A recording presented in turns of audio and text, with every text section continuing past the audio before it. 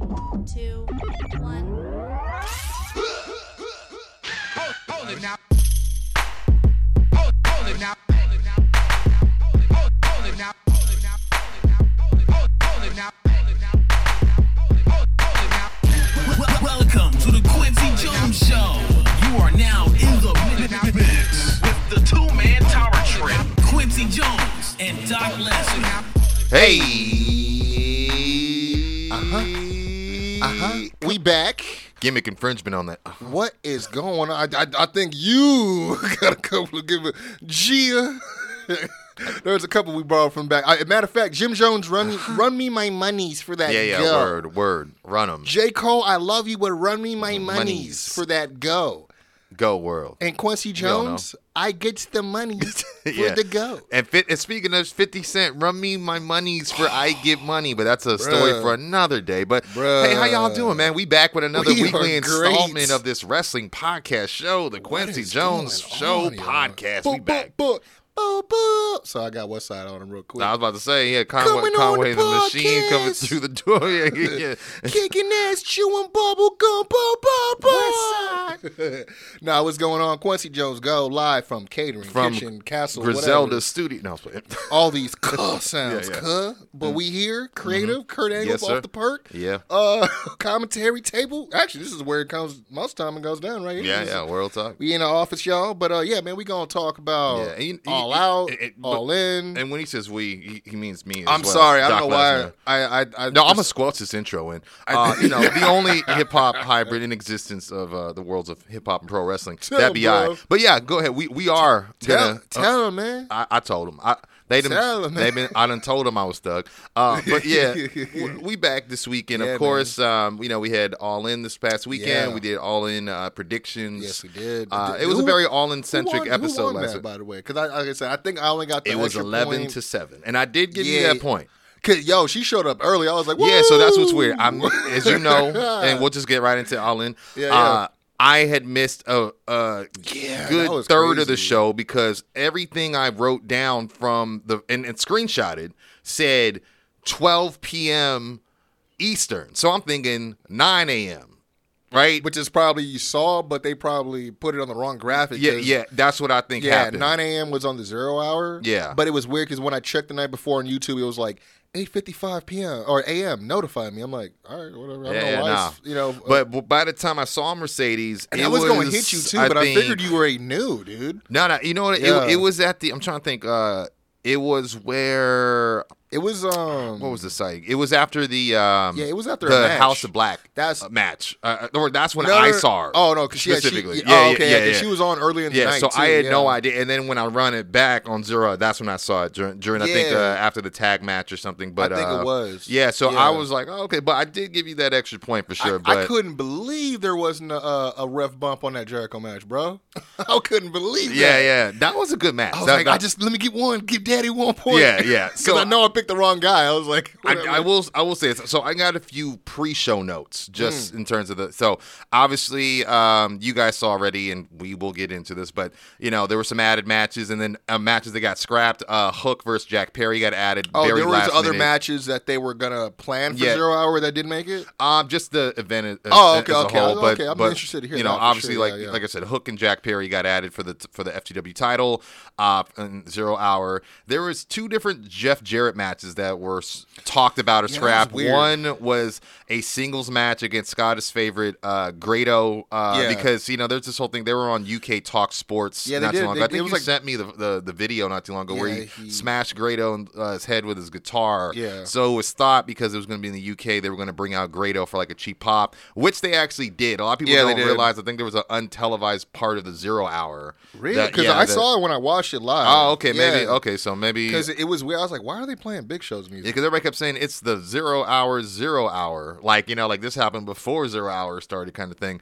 And then there was another 6-man tag that was discussed where Jeff would team with Jay Lethal and Satnam Singh versus the Hardys and a debuting Captain Insano, which is probably why Paul White was part of that. But that was the plan before. Jeff Hardy, he's got travel restrictions, so it was scrapped. But yeah, that Jeff. Okay, when you said Jeff, I didn't know if you meant Yeah. No, that makes Jeff sense. Jarrett teaming with Lethal, but Yeah, Jeff 'cause Hardy. that I heard he couldn't make it. Obviously, the same thing with Phoenix. Well, his visa. And I was going to get into that. So,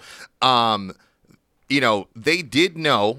AEW was aware of his travel issues before the week of, but there was never, but there was never any consideration in replacing him, which is why the match just turned into a 5-5 instead.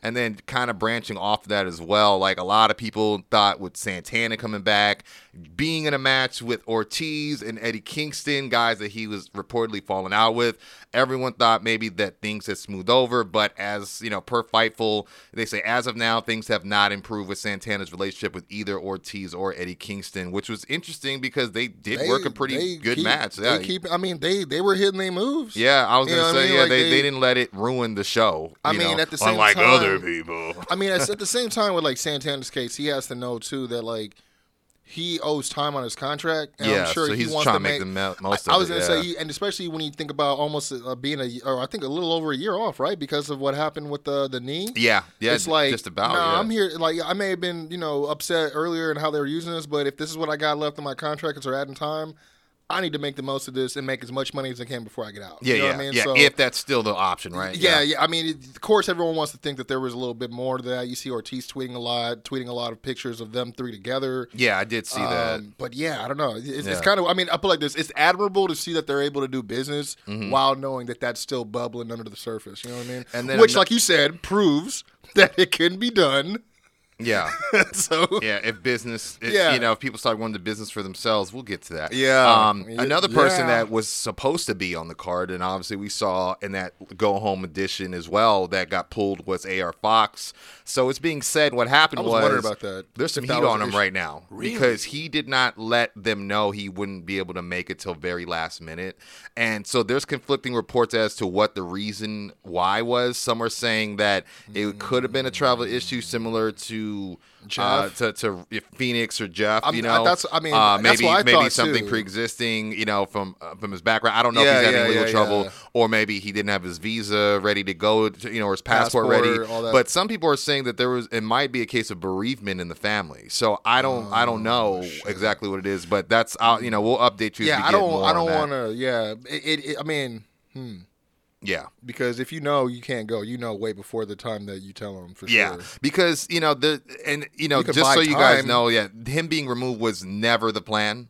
I didn't think so. And apparently weird. Was, quote, like I said, it resulted in some backstage heat on Fox. Something told me that I was like, I feel like they changed this match because of something to do with his availability too, but I wasn't too sure. But then it just seemed weird. It kind of made sense why they shifted to Christian because of the next week he's going against Lucha, but that's why you're like, oh, okay, never mind. I guess they just don't know what they're doing. It made sense. I just feel like there could have been a better way to go, hey, we're actually going to bench you and bring in, like, a ringer. Yeah. Like, that would have been instead of just breaking everything up. Yeah, because no lie, like, with all the talk of, like, oh, Tony's still very much putting this card together, it kind of just fell underneath that. You just were like, oh, I guess he's just still changing things the week of, whatever. You know? So that is interesting.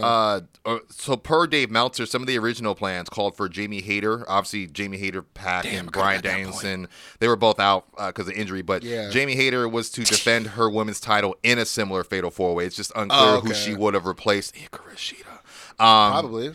Bryan was scheduled to face Kenny in a rematch from their Grand Slam matchup on Dynamite 2021. That could have been cool. Yeah, I think so too. And then Pac was set to be involved. This was actually more interesting in that whole BCC Lucha Bros best friends deal. But it was originally supposed to be a 3-way trios match in a Stampede. Yeah. So it was supposed to be 3 groups of 3. Oh, like best friends. Yeah, BCC that's why it kind of ended up being, it was supposed to be 6-on-6. And then it get convoluted a little bit because I was like, why do they keep pushing this 3-way battle? Yeah. And then even at, main event last night on Dynamite, it was like, oh, Mox is going to face the winner of these two. It was just like, why do they keep intertwining these two? Yeah, and in my mind, I'm just like, I don't think I need to see how Orange Cassidy squeaks by Moxley because I don't see Moxley becoming international champion for what?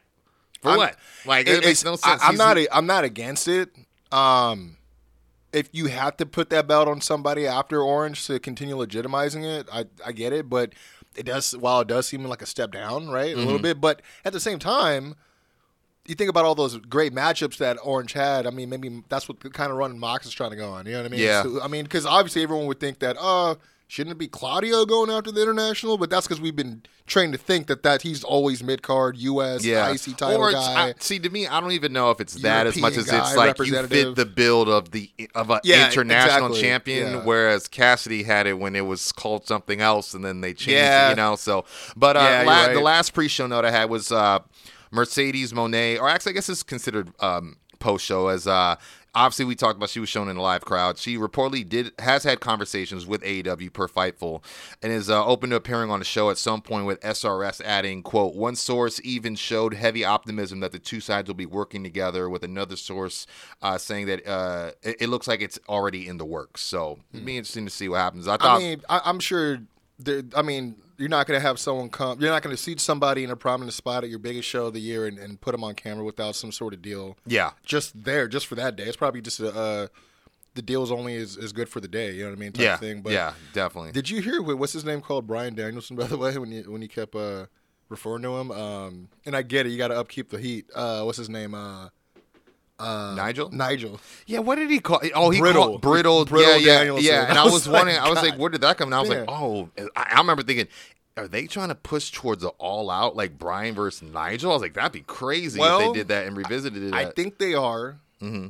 I don't know. I mean, when you think about the health of, and the reason why Nigel had to pull away from in-ring activity. It's blood work, right? It's not. It's that. I know I want to say didn't he have like some concussion stuff going on too? I think he might have had a concussion. But I will say that he's been asked about it before, and they've been teasing like, "Oh, so you're going to come out of? We might even see you come out of retirement since we're in Wembley." You know what I mean? Mm-hmm. But with the fact that they announced they're coming back in another year. That's true. So, yeah, they got a year to build it. You know what I mean? Yeah. You think about the road to recovery from Bryan. Yeah. I'm sure he can probably give him a few pointers or two if it's related. Yeah, you know what I mean? Yeah, definitely. But yeah, that'd be dope. I'm not against it. I mean, they already revisited the Joe and CM Punk stuff, so yeah. But going into the show, I mean, we had what I'll just call, because better than you, baby, is just too long to say. But Brochachos did beat Aussie Open for the ROH tag titles. I will say this: I thought it could have used a little more time. But I don't doubt, and we'll get into Dynamite later. Yeah, I feel like Aussie Open's just going to end up winning that Battle Royal to get a rematch, low key. Because when I was writing down the teams for that Battle Royal, I was like, who the fuck is that in the top upper left? I don't know who they are. Yeah, no. There's some dude with a bandana that says Turbo on it, and another dude with glasses, and I'm looking at both. They're. I'm looking at the ROH roster and the AEW roster page, and they're not on there. No, they showed up like on. They must not Rampage They must not a be couple elite. times. They're not elite yet, but I've seen them. But they just got, they showed up and got mollywopped by. I don't remember what team it was. Because they keep pushing the Iron Savages. You would think they would have put them in there. I think it might have been Cage and probably. but Morrissey might have tore him down, maybe. But that what I will say though is about that match, or the tag match, I did like the little seeds planted, even after where like Cole rolled out of the ring to not celebrate too long with MJF. Like he was already shifting gears to like, okay, now to focus on to the next thing. Yeah, with the actual match. Yeah, it was I think the reason why the timing I didn't have an issue with, because you think about Tony, you're like, hey, and they got to wrestle twice. So this is my main event, so don't get hurt. So do like a quick 7 minutes, and as MJF called it, the double kangaroo kick, double Liz, and we're good. Yeah, that was great. And we did see. I was gonna say, I didn't know what the kangaroo kick was gonna look like, but I didn't realize it would end sort of like a shotgun drop kick, which at least popped me a bit. I mean, after teasing it all week, it was better than it just being him doing a jumping kick and then landing, right? Yeah, definitely. But I will say, the match wasn't bad. I mean, obviously they're trying to keep protecting the double clothesline for some reason. Yeah, for sure. Dude took a hell of a bump for that. I was worried he broke his neck, low key. Yeah. Then we had Jack Perry, of course, defending against Hook for the FTW Championship. Crimea River. Hook would then he would regain the FTW Championship. But I'll be honest, I don't know where they go with this. I mean, it was a cool little match, and I mean, I hate what would end up happening after this, because this obviously is in between this match and then Punk and Samoa Joe opening the show, which of course we will get to. Yeah, we done. Hold on, baby birds, we gonna feed you. Yeah, definitely will. But it's one of those things where I mean they had good spots, but the crowd was cool for it. I just didn't know if it needed to be added. I would have rather seen it on the main card, but at the same time, I don't think it needed it. Like, or they could have saved it for All Out. They could have really. saved it for All Out. They could have done they could have done some type of segment to set it up. Mm-hmm. What I will say is, with the match itself, I guess I dare say it's the kind of like a, inadvertent like Hail Mary, or I guess kind of get out of jail free pass for a Hook, because while you got Jungle Boy kind of now, quote unquote suspended, he can just, and this is just me, I'd book him next Dynamite, respectfully and officially retiring that's what I would the do joint too. with his dad, and then getting attacked by a new threat. Where it's not Jungle Boy. You know what I mean? Yeah. So, and something more substantial. Yeah, because he's plateaued. Yeah, where he's at. Yeah, because no one ever asked for Jungle Hook, let alone for it to implode. No, nobody did. But I mean, hey, I ain't mad that we did get an Action Bronson. You know what I mean? So I'm that's not mad cool. at, but I wasn't mad at the match. But obviously there was a lot. Yeah, it got some taunting that turned into some other shit that happened later. But again, we're gonna get into that. But then we started the main show. Yeah, Punk and Samoa Joe for the Real World's Championship. This was a good match for an opener. I was gonna say, we talked last week about how UK likes to treat their former TNA stars. Like, Joe had a warm welcome. He was getting cheered that whole match. He was having fun, dude. We were talking about it last episode, and we were like, I was trying to do the over under. I'm like, he's gonna get booed. You think he's gonna mostly get cheered? Yeah, exactly. Then I stopped. I'm like, oh, Joe's gonna get fucking. Exactly. Yeah, and for me the part was, or the star spot, I guess, the spot of that match would be when he just fucking threw this fool right into the fucking commentary table. Yeah, that swing and he did. Just double birds like fuck. And then the thing is when you realize, oh, Joe's really pissed off about earlier, because from what I heard, not to get there, but he helped break stuff up. And I heard he was really pissed off because he's like, yo, I'm just trying to fucking wrestle. He had to really go, yo, like, we could do this or we could wrestle in Wembley right now, and I want to wrestle in Wembley. Is basically the translation I heard, or that I read. He's like, you're about to make me turn into a real sweet tooth looking motherfucker in here right now. Real talk, But we did get some Cena trolling and a Hogan leg drop at some point, because you could tell he was trying to lean into the heelness of and then we got a not always pulled out. I think the last time we saw this was against MJF, but a Pepsi plunge. People have been criticizing it, but I'm like, Joe's a bigger guy. It don't fucking matter. Yeah, and it just makes more sense. Like, he's not picking up Joe for the. I mean, he did pick him up, and then he got criticized for that. Yeah, exactly. So, and then trying to be the. Well, let's be honest. The Golden Vampire is not the way you build that. But yeah. I was like, are you trying to be like the? Because I was watching that FTR Lucha Bros match back. And then I keep forgetting there's that part at the end where there was like that mix up with the masks. Remember they dressed up like the frogs? I forgot. That's right. But if you remember, I think Cash or Dax, one of them got legit knocked out, and they had to kind of like change the finish because like they pinned Cash, but he had the mask on, but he wasn't a legal man, and like no one was saying anything about it because they had to like. Yeah, that's right. Yeah. But I was like, oh, this reminds me of when I was like, so you just busted the FTR, huh? Yeah, kind of. Yeah, no, in a sense. After this, we did have the 6-man. I heard this was rumored to get bumped up in case, Punk was not able to get out there on time for their match. Like they were contemplating. They asked FTR and Bucks, and they said no, we need more time. But apparently the 6-man was a potential replacement in case, But for the opener, you mean? For the opener, yes. Okay, that wouldn't have been bad because that was literally for nothing. You would have got that out the way. All this to me, I'll be honest. Like this was a down point for me. I don't know if they're using second match, right? Yeah. I was surprised. And I don't know if they're using Coda the best way possible. We have not seen him since Blood and Guts. We didn't even see him or Paige. We don't know if he's signed or if they can too. But it's also like you're not. Like, can we get some more? Like, there's a lot of guys he's used that weren't exclusive. You know what I mean? That come and go. So that's why to me it's like, you're giving Bounty Keith a spot on Rampage, which I think is great. You know what I mean? But so that's my thing is, but you're like, how many times we're bringing in Jeff Cobb for the shits? You know what I mean? So I guess for me, like, the star power was there, but I felt like the match was not there, and it wasn't even the way it was thrown together because the way they jumped Kenny. But I feel like not having Paige and Coda during the go home week really hurt them. Despite that brawl they had. You know what I mean? Yeah. But other than that, especially because they've been booking the Bucks and Kenny separately. Kind of. So, but it's like I just felt like a random trios. Yeah, but it felt like a whole roundabout way just to give him a schoolboy pin.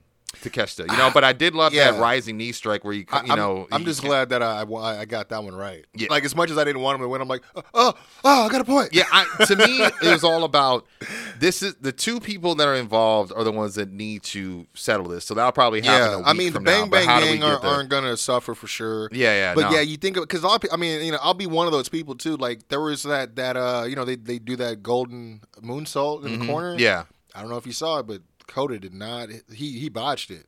Well, what happened was when he went up, his foot slipped down to the bottom rung, and he just hit it from the bottom rung versus the But to me, that's probably better than most people that would slip. I don't care because talking to Mark, I'm like, obviously, it's he's getting back in the swing of things. He just came back from a serious injury too, so everyone's been. I think it's honestly he's got lack of reps. That's what I think. Yeah, but I think especially in America, in the gym and in the ring. You're right. Yeah. But commentary, what I did like is I did not know this personally because I don't. And if it's been said, I don't think commentary does a good job padding it. I had no idea that the whole reason that this is happening. It's not that so much that Callis thinks he'll be the new god of wrestling, or the new Kenny Omega and Takeshita. I had no idea the layer that Kenny and Kota were former coaches of his in DDT. And I'm like, dude, that's how you tell the story. Because this whole time I'm thinking he just got selected because he's been rising and his stock has been rising. He's a blue chipper is what I thought. They've shown before like old pictures of them in DDT facing each other where it's like Kenny and biker shorts. That's how old it is. And Takeshita has short hair. Yeah. So they've shown that before, but if y'all got some footage that we think we should see that can help flesh this out, that'll be great. Definitely. After that, we had the rubber match between FTR and the Young Bucks. This was fun, man. Really fun finish as well. Yeah. Love the armbands on FTR. The gear for both sides are really good too. But I don't know what else I could say. I felt like this was a really cool chapter. I wasn't sure what was up with the whole we're going to walk away from the handshake thing, and then we got a little update on that on Dynamite, which I'll let you explain later. But, I thought it was a fun match. I mean, people know, like, we love both teams very much. Yeah. And I could appreciate the way they were building this because you didn't need much build for it. We've been waiting for this to happen. And so I really like the video package, too. I thought it was well done. And to be honest, there was someone online. I can't remember their name. If I do, I reposted it on the account, actually, so you can check it out. But this guy is a fan-made video, and Dax shared it. He's like, yo, this gave me chills. You know what I mean? Because it says, it's like all black. It says the beginning, and it shows when the Bucks are getting jumped. Yeah. And when they pulled up in the car for the first time, and they just saved them and didn't even like speak to them, and just like they tried to shake their hands back then, and then they left. Yeah. And so I was like, is that a callback? You know what I mean? I didn't even think about that. Yeah. So it's stuff like that. But both those guys, like you said, were fans of both. Bucks even had, I think they had an article that got released the day after. I want to say it was Sports Illustrated. I may be wrong, but they were talking about the match the day after the match.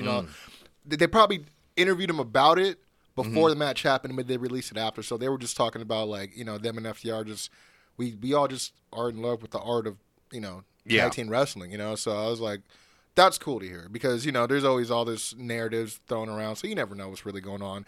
I for one, I like to be worked every now and again. You know what I mean? But yeah, of course. But if it's just all negative shit, you're like, ugh. You know what I mean? Like, but no, as far as the match, like you said, dude, like I think my only thing was I wasn't too sure where the quote unquote foot injury would have happened to Matt for him to emulate the 450 hurt foot super kick spot that they did in the first match. But I did see them working on it, but I didn't think it was. I'll say that I don't think it was necessary to call back to it so.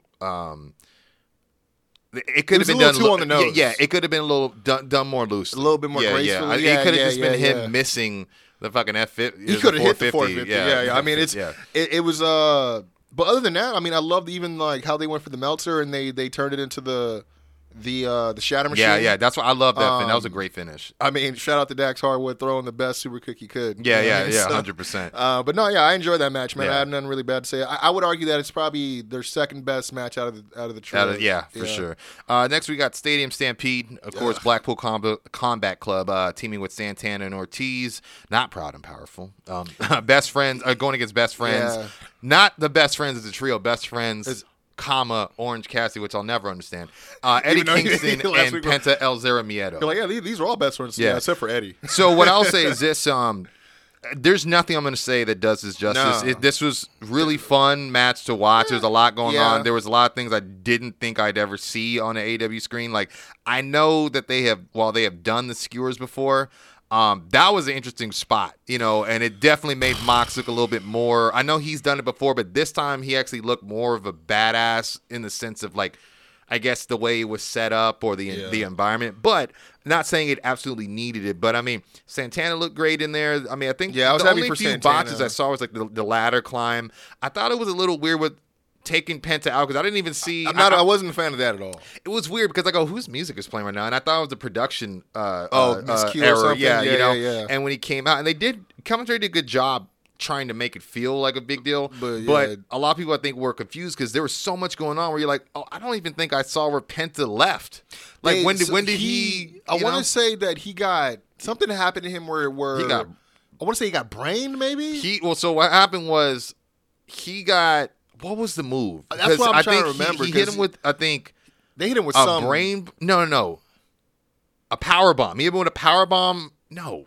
He hit him with something on the chair, and then he picked him up for a pile driver. When he went to pick him up, he accidentally kicked the chair and it slid, and he held him and literally paced backwards till he was on top of the chair. I thought that was one of the coolest audibles I've seen. But that was the last time I saw him before that whole thing. And I wasn't mad at Sue showing up. You had to assume somewhat because of, but I don't know if here's trays with cookies on them. There was no use for it. Yeah. It felt like they took all that from catering for sure, If they would have had her slap Moxley, that's a moment. Yeah.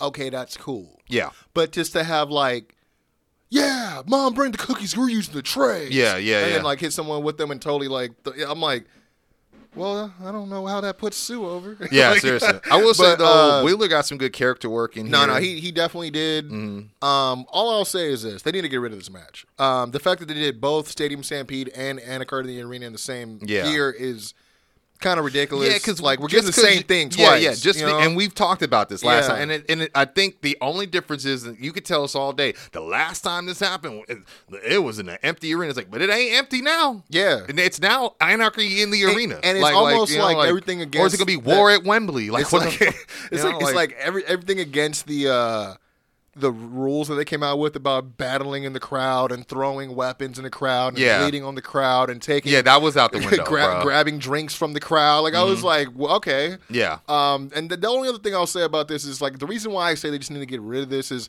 it's just too much, and as many as they've had of these different variations, arena, stadium, whatever. And I'll say it's probably in the top 3 that they've done. I will say that. It was the less messier. Yeah. But it's still chaotic. And the reason I say that is because they still haven't, as many as they've had, they've never figured out the best productive way to film it. Yeah. And we shouldn't be getting nothing from commentary when we snap back to a ringside footage or shot of Moxley all of a sudden, hey, I just DDT'd somebody on some Legos. Where the fuck did the Legos come from? Yeah. That was a little random. There was a few spots like that where it was random, and I will say they were just cut back. There were some replays they were trying to queue up during the show. Yeah. That, while other stuff's going on. Yeah, or even you'd see it be speeding through to get to the queue. Yeah, I seen that and so, too. But besides that, I wasn't too mad at the shows. And I will say this.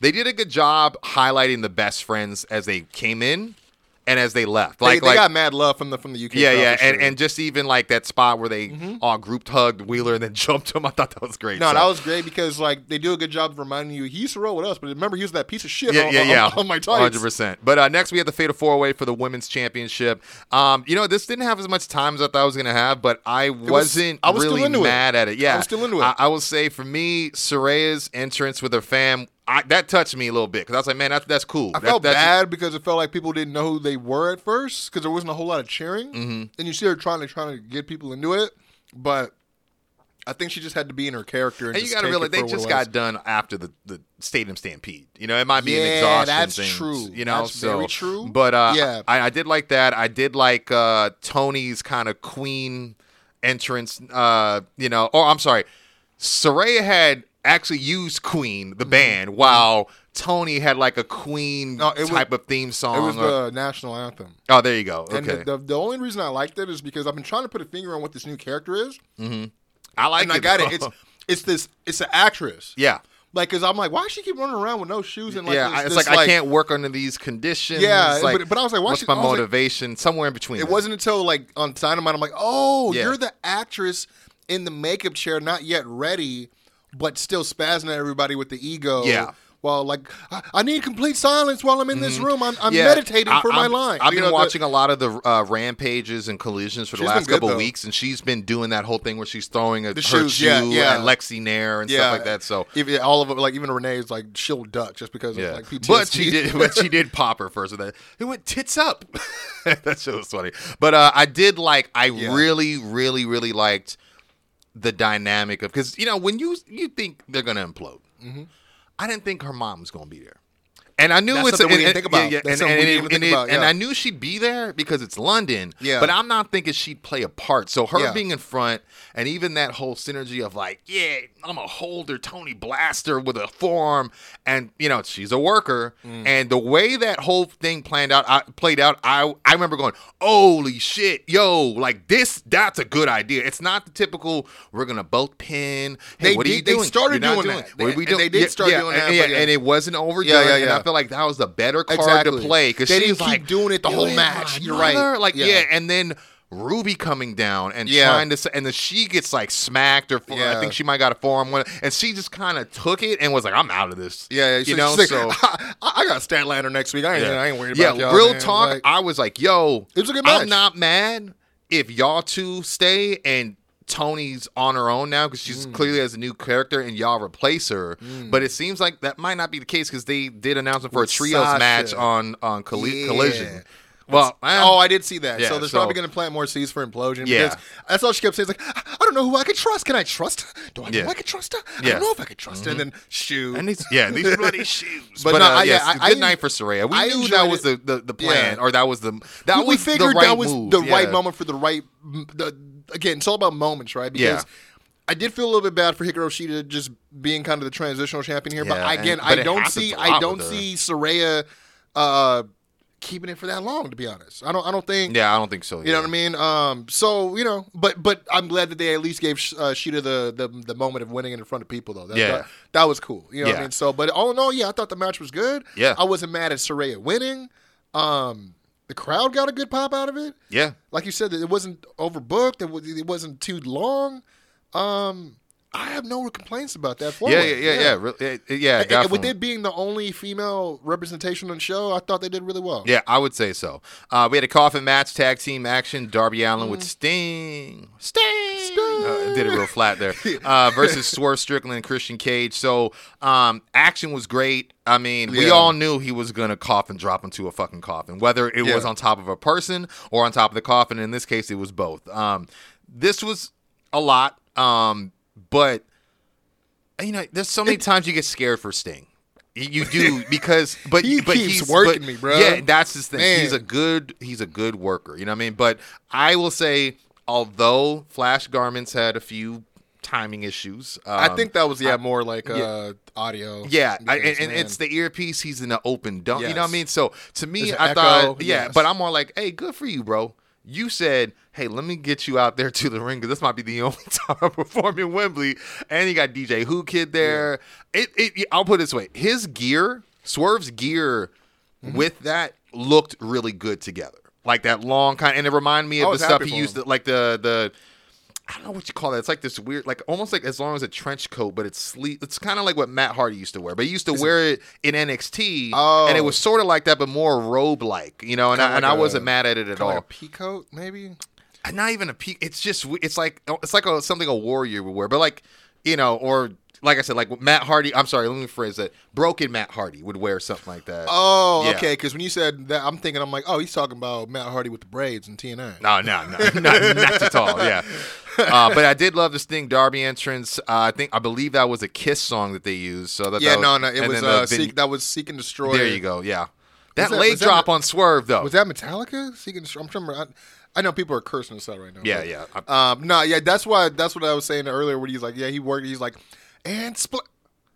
Nah, we in Wembley, motherfucker. It's showtime. And leg drop. I mean, it was crazy, though, because it was like... He knew the fans wanted it. Yeah, but I was scared because it looked like he legit, like, sat on his spine, you know? But as I kept looking back, what he did was, it looked like he overjumped. Just so he can... Yeah, to make contact with his hips. And then, you know, so that was probably the safest way, but it did not look safe. Nah, I mean, he probably was like, I'm going to cave this table in with both my Let me ask you this, though. This is the debate. Sting was able to stop the coffin with his bat. Good spot, right?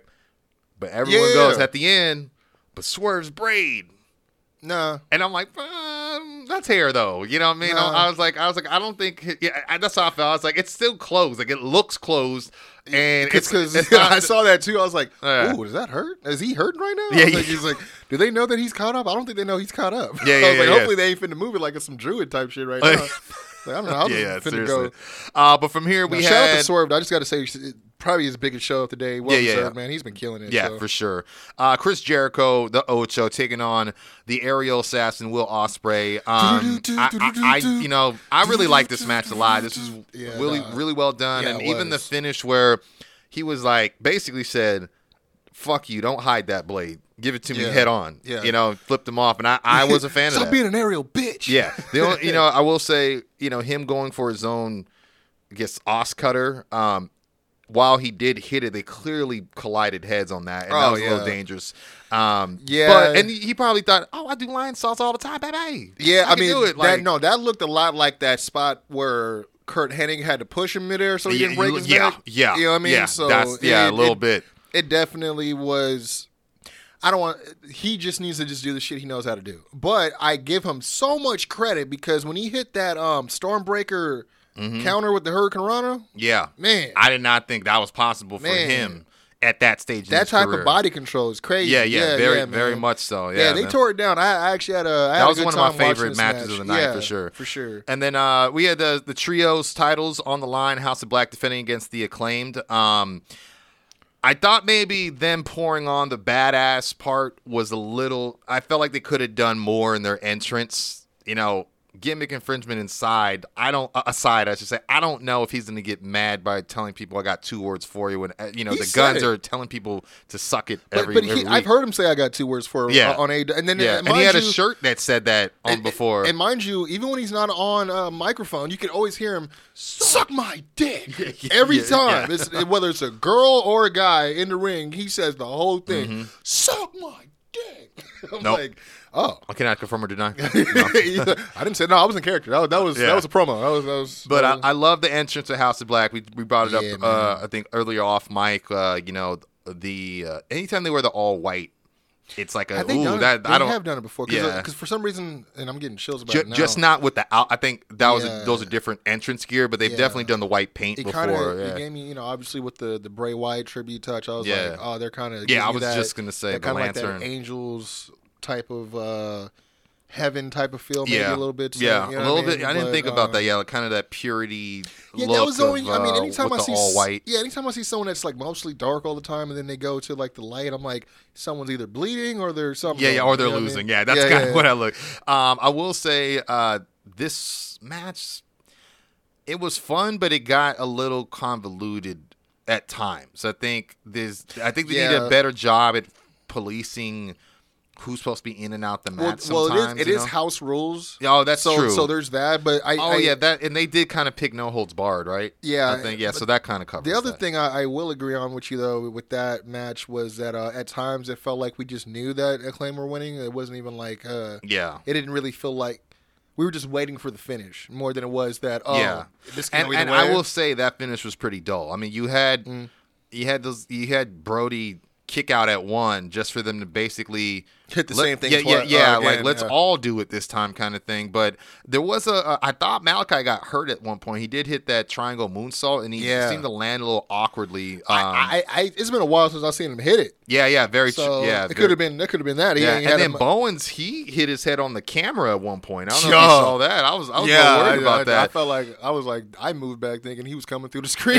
Yeah. I was like, but what I will say though, one part that I thought was funny, just from a personal pop standpoint, was it did not need to be done. Julia Hart gets dragged into the ring, and they do that, scissor me timbers. Yeah. And he goes, right in the yam bag. And then Nigel's like, what? The what? And he goes, it's a joke. He goes, it's clean. You just rode the edge, without. So I just thought that was funny. That's one thing. I'll say that for probably the end. But yeah, this Julia thing I thought was it was funny. I put it like this: they knew their audience. They knew that the UK crowd. She needed to sell more, though. Yeah. So she got on her flat back. She was just like staring at them, staring up at the lights. Yeah, I was like, you're just letting it happen. You're not even fighting back. What am I supposed to do? Yeah. That was the only thing. Lock them knees. She's like, Wembley's got me. You got what's his name in the background? What's the dude's name from Shoddy Lee? Like, lock them knees. Yeah. Yes, for real. I know you can lock them. Don't let them. They got you open on live TV. Because I think she even tweeted like, my mom was watching or something like that. Afterwards. Yeah. But yeah, again, it's all about the moments, man. I think they knew that the UK crowd would eat that kind of stuff up. So yeah, but this brings us to the main event.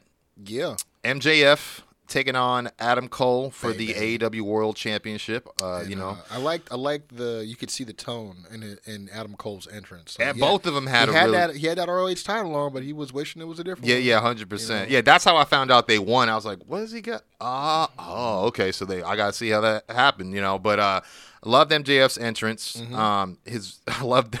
Dude, the intro? Did he not hit a girl? When they were rolling them down, it looked like right when it stopped, there was a girl there was two women that were kneeled in front, like on either side. It looked like it low-key hit one of the girls when it stopped. Oh, really? Yeah. Okay, I didn't see that. I saw the guy that was pushing it because he wasn't omitted very well. It's like, hey, maybe we're black. It's like, hey, where's your druid gear, man? Yeah. You know what I mean? But I did like it was funny when they were doing intros and MJF, you could see, was having a hard time getting his robe off, and Taz goes, looks like that robe's got a wrist lock on him. Yeah, I thought that was but it was funny because you see MJF in total character, like, oh, come on, yeah. Like, oh, you can't take. I'm like, dude, go talk to the seamstress guy. Yeah, exactly. But I love, these are some of the things I like for the match. Fargo strut versus the Bebe pops. Yeah. There's Don't that point, you do it. Yeah. There's that point where he goes for the handshake, and it ends up being a cheap shot, and then he's our scumbag. Brochachos for life on the elbow pad. Thought that was great. At one point, Adam's like, we may be friends, but I'm better than you. He removes MJF's tee. A lot of babyface tropes by MJF, too. The 10 pad smash, the 10 punch in the corner. He did get the suicide dive, which, we were getting vintage NXT heel. Cole. Yeah, I was going to say a little bit of ROH before he left, but definitely that NXT. Yeah. Version of definitely. Cole for sure, which I enjoyed. What got me was like, we got a double turn. Because I was like, oh, yeah, I'm getting this extra point. And I was like, wait, they're friends again? I don't know what's going on. Like, trust me, I wasn't even thinking about the points then. I was like, so how are we ending? How does this end? That's all I was thinking. Because I was looking at how much time we had left. Yeah, too, that part. Yeah. We had the brainbuster on the steps with a subtle regret. Adam not even. So this is what got me. Adam didn't even attempt to break that 10 count. How you win if you? Yeah, that was really dumb to me. That's dumb. I thought that was really dumb. Yeah. But then right after that, we see MJF go for the tombstone, bail on it just for Adam to tombstone him on top of the table. Surprised, no give. Leaping too. Yeah, and we do see. I thought this was a bit masterful. Some people thought it was trolling. That double clothesline drop down spot that turned into a draw, and then the 5 more minutes. I thought that was all very poetic. I thought it was the way they've been. No lie, the way they were going with it, I thought that this is when he's gonna fucking turn. Yeah, he's so desperate. It's twice now. Yeah, he's like, I need to know that I could beat you. You know what I mean? And I like MJF. He said something like, said, "I don't want 5 minutes. We're not leaving." Yeah, he said no. Because we ain't leaving until we got a goddamn winner. Yeah, in fucking Wembley. I was like, oh, okay, you the champ. You gonna cut that check. It's live pay-per-view. It's fine. I mean, who are you really offending over in the UK with some of the shit, some of the chants that they start? Yeah, definitely. You know what I mean? We do get a ref bump. I thought the chair spot or them trying to get the other one caught was silly awesome. But entertaining. I think it was silly because of the timing. Yeah. But it does add, although minorly, to the desperation of both guys. I loved it because it was like MJF still proving, even in the most minute of situations, he's the smartest guy in the room. Yeah, definitely. Straight Jacket German on the apron looked bad. The sunrise on the floor looked dope. But I'll be honest, the sunrise referee spot looked really cool, and but too the rehearsed, cell. Oh, the sell was great. of the shock was great, but a lot of people were like, well, why, by the time you jump, you're on the ref. Like, why would you just, and I'm just like, yeah, but he hits that move all the time. Like I was giving it some grace. Was he's going to hit a thump instead? Yeah, because we usually see the super kick happen or yeah. So I thought this was definitely different, and so if it happens again, he's going to jump his head and then jump backwards like, whoa, my bad, dude. Yeah. Like, or is he going to let go while he goes for the backflip so he can land on his feet? I was going to say, or is he just going to come off the top like Shawn did Vader? Yeah. And just like stop in front of him and just kick him in the stupid. And then we get a dumb Roddy interaction and the reason I say it's dumb is because while it is good assistance, it's when the ref gets bumped. So they both know by the time he hits the boom, the ref ain't going to be counting a normal count. Like, the that ref got me a lot. He didn't just like trip. He got Canadian destroyed. Yeah. you know what I mean? So it's like, no, that's not how. Yeah, that might be the equivalent of hitting MJF on the floor with it because he's a ref and he doesn't wrestle, you know what I mean? So, but then he removes his own T-shirt. Then he teases the belt shot, then refuses, sends Roddy to the back, walks right into a small package by MJF, which I really wasn't mad at. I was like, wow, he didn't even use the ring. There had to be a way for them to end it. Yeah. And we did get that post-match segment as well. Yeah, it didn't need to be this, overly booked. I mean, you know what you were going to do in the match to make it entertaining, but how do you get out of it? What's the out? You know what I mean? Yeah. So I thought that was a good way that they did it. There was something else I was going to say about Roddy.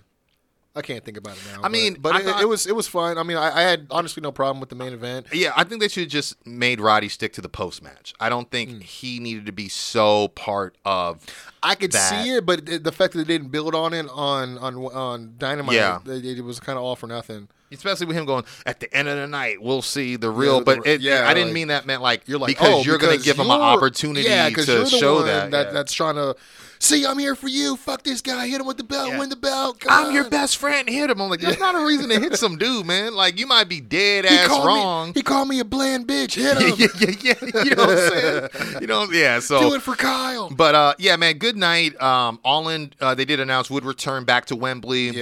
Next year, August 25th, 2024. Did you see that video of Tony doing that? Yeah. Everybody just kept saying, you know what? He does it for the love of the game. You could just tell. Yeah, for sure. And I did love commentary. Did notate throughout the night the Fireflies are out tonight. A lot of people had their their cell phones and lighters and stuff like that. And so I thought that was just really, really cool. There's very subtle, tributes to Bray or Wyndham. And then I'd be remiss if I didn't say, and I like how they wrote this, and I like how Jericho said it. 81,035 paid attendance. We talk about it all the time. Yes. WWE, they like to generalize their numbers based on the number of people in the building. There's nothing wrong with what they're doing, but they're being dishonest about what the numbers represent. 100%. Yeah. They're misrepresenting the numbers. There you go. Yeah. Based on, because you can have 90,000 at WrestleMania, but maybe only 75. I mean, that's probably too big of a number of people that didn't pay for a ticket. But or maybe based on staff. It might be I'm thinking staff, wrestlers, people who work at the place, parking attendants, concession security workers, that works cleaners, there, people that get paid to work there, but not by WWE. Mm-hmm. That's true. So I mean, we've worked at a venue before, so we know the amount of people that could be at one event. Definitely. You know what I mean? But I thought that was wonderful for them. Dude. I just hate all the stuff that came out of because that kind of overshadowed that, and again we'll get there. But get past this all blank, like whether it's in or out. Like it's been a year, we still can't get past this fucking pay-per-view without something happening, man. Yeah. But where something supersedes the focus of what the focus should be after that a great show like that. But congratulations to All Elite, man. Everybody for sure. Yeah. One thing I did enjoy is how they had a healthy rotation of commentators. I really enjoyed that. Love that.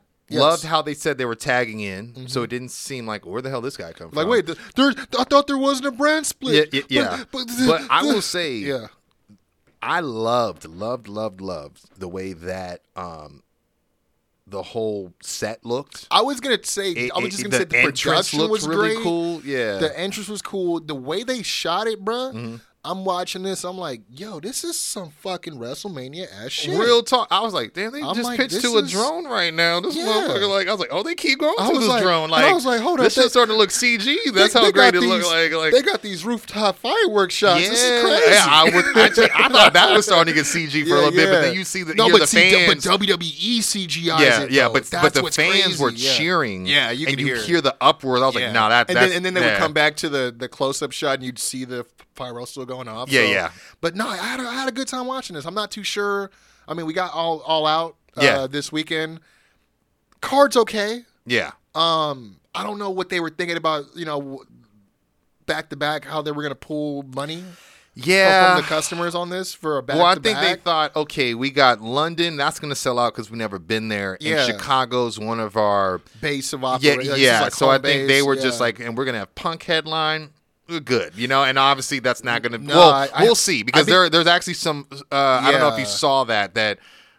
I don't know. Some people think that on X, not Twitter, X after Dynamite. I guess Khan tweeted out. I'm just gonna say he tweeted out that Starks is challenging. I did see this. Yeah. Ricky the Dragon Steamboat to a strap match on Collision. Like not for like he's going to issue his challenge on Collision for All Out. But a lot of people think, depending on how this investigation goes with this situation, because that's the thing too. Well, I is know, that this I know situation what was supposed to has happen. more witnesses, Yes. including Tony himself. And we're going to talk about Yeah. that when we bring it up. But one thing I will say is I heard the original plans when it was supposed to be CM Punk versus Ricky Starks. Ricky Starks, yeah. Yeah. Mhm, So, which would have been a great match for him. But then you think about like, or I can fucking wrestle Ricky the Dragon Steamboat, though. You know what I mean? Yeah, That's- yeah. How many times can he say Ricky that? versus Ricky?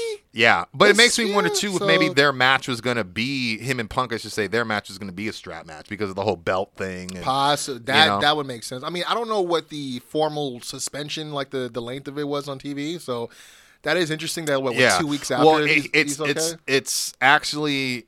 Is it 30 It was days? lifted, I think, the day after All In, because that was the whole thing of I'm not going to be able to compete at All In, but I'm going to get my manager's license or whatever. So, yeah, you're right.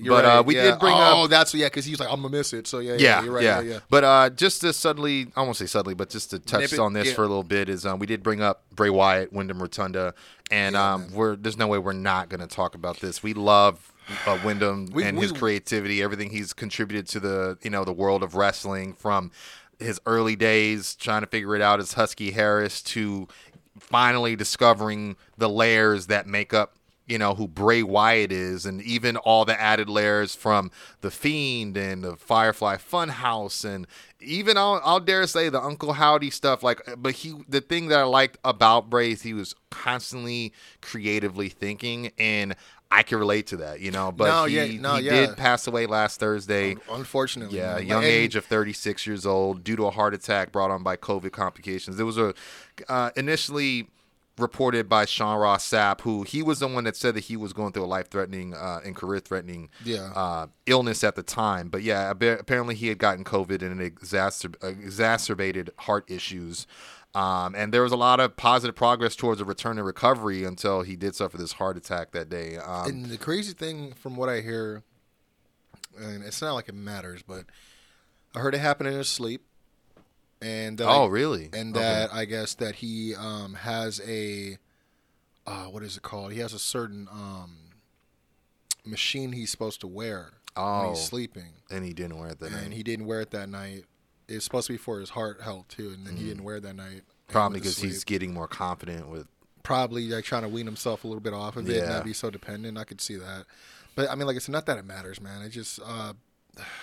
Yeah, he's I mean, he's a year younger than us right now. Mm-hmm. Like you said, I mean, even back when he was doing the Husky Harris stuff, like I may have not been a Husky Harris fan, but what I was a fan of is what they referred to him as. Yeah, which was man, the Army, the Army tank, or the Ferrari engine in an Army tank. Yeah, the Army tank with the Ferrari. I think someone made a shirt for him. I think because it wasn't when he wore it, it was not at all when he was like main roster movie quality. It was cool because I remember he was doing the running crossbody back then. Yeah, and I was like, yo, what the fuck? Like I'd never seen someone move like this. And arguably, this is before the Keith Lees and all the other of the big men. He was one of the guys that actually weighed in. A lot of people did, and I mean I'll just go down a few. I mean because obviously LA Knight, Baron Corbin, Dustin Rhodes, Keith Lee, Big E. William Regal, Matt Hardy, The Rock, Alexa Bliss. Braun, I mean, I'll read what he said. He says, I really don't even know how or where to start. This is just what I can muster up right now.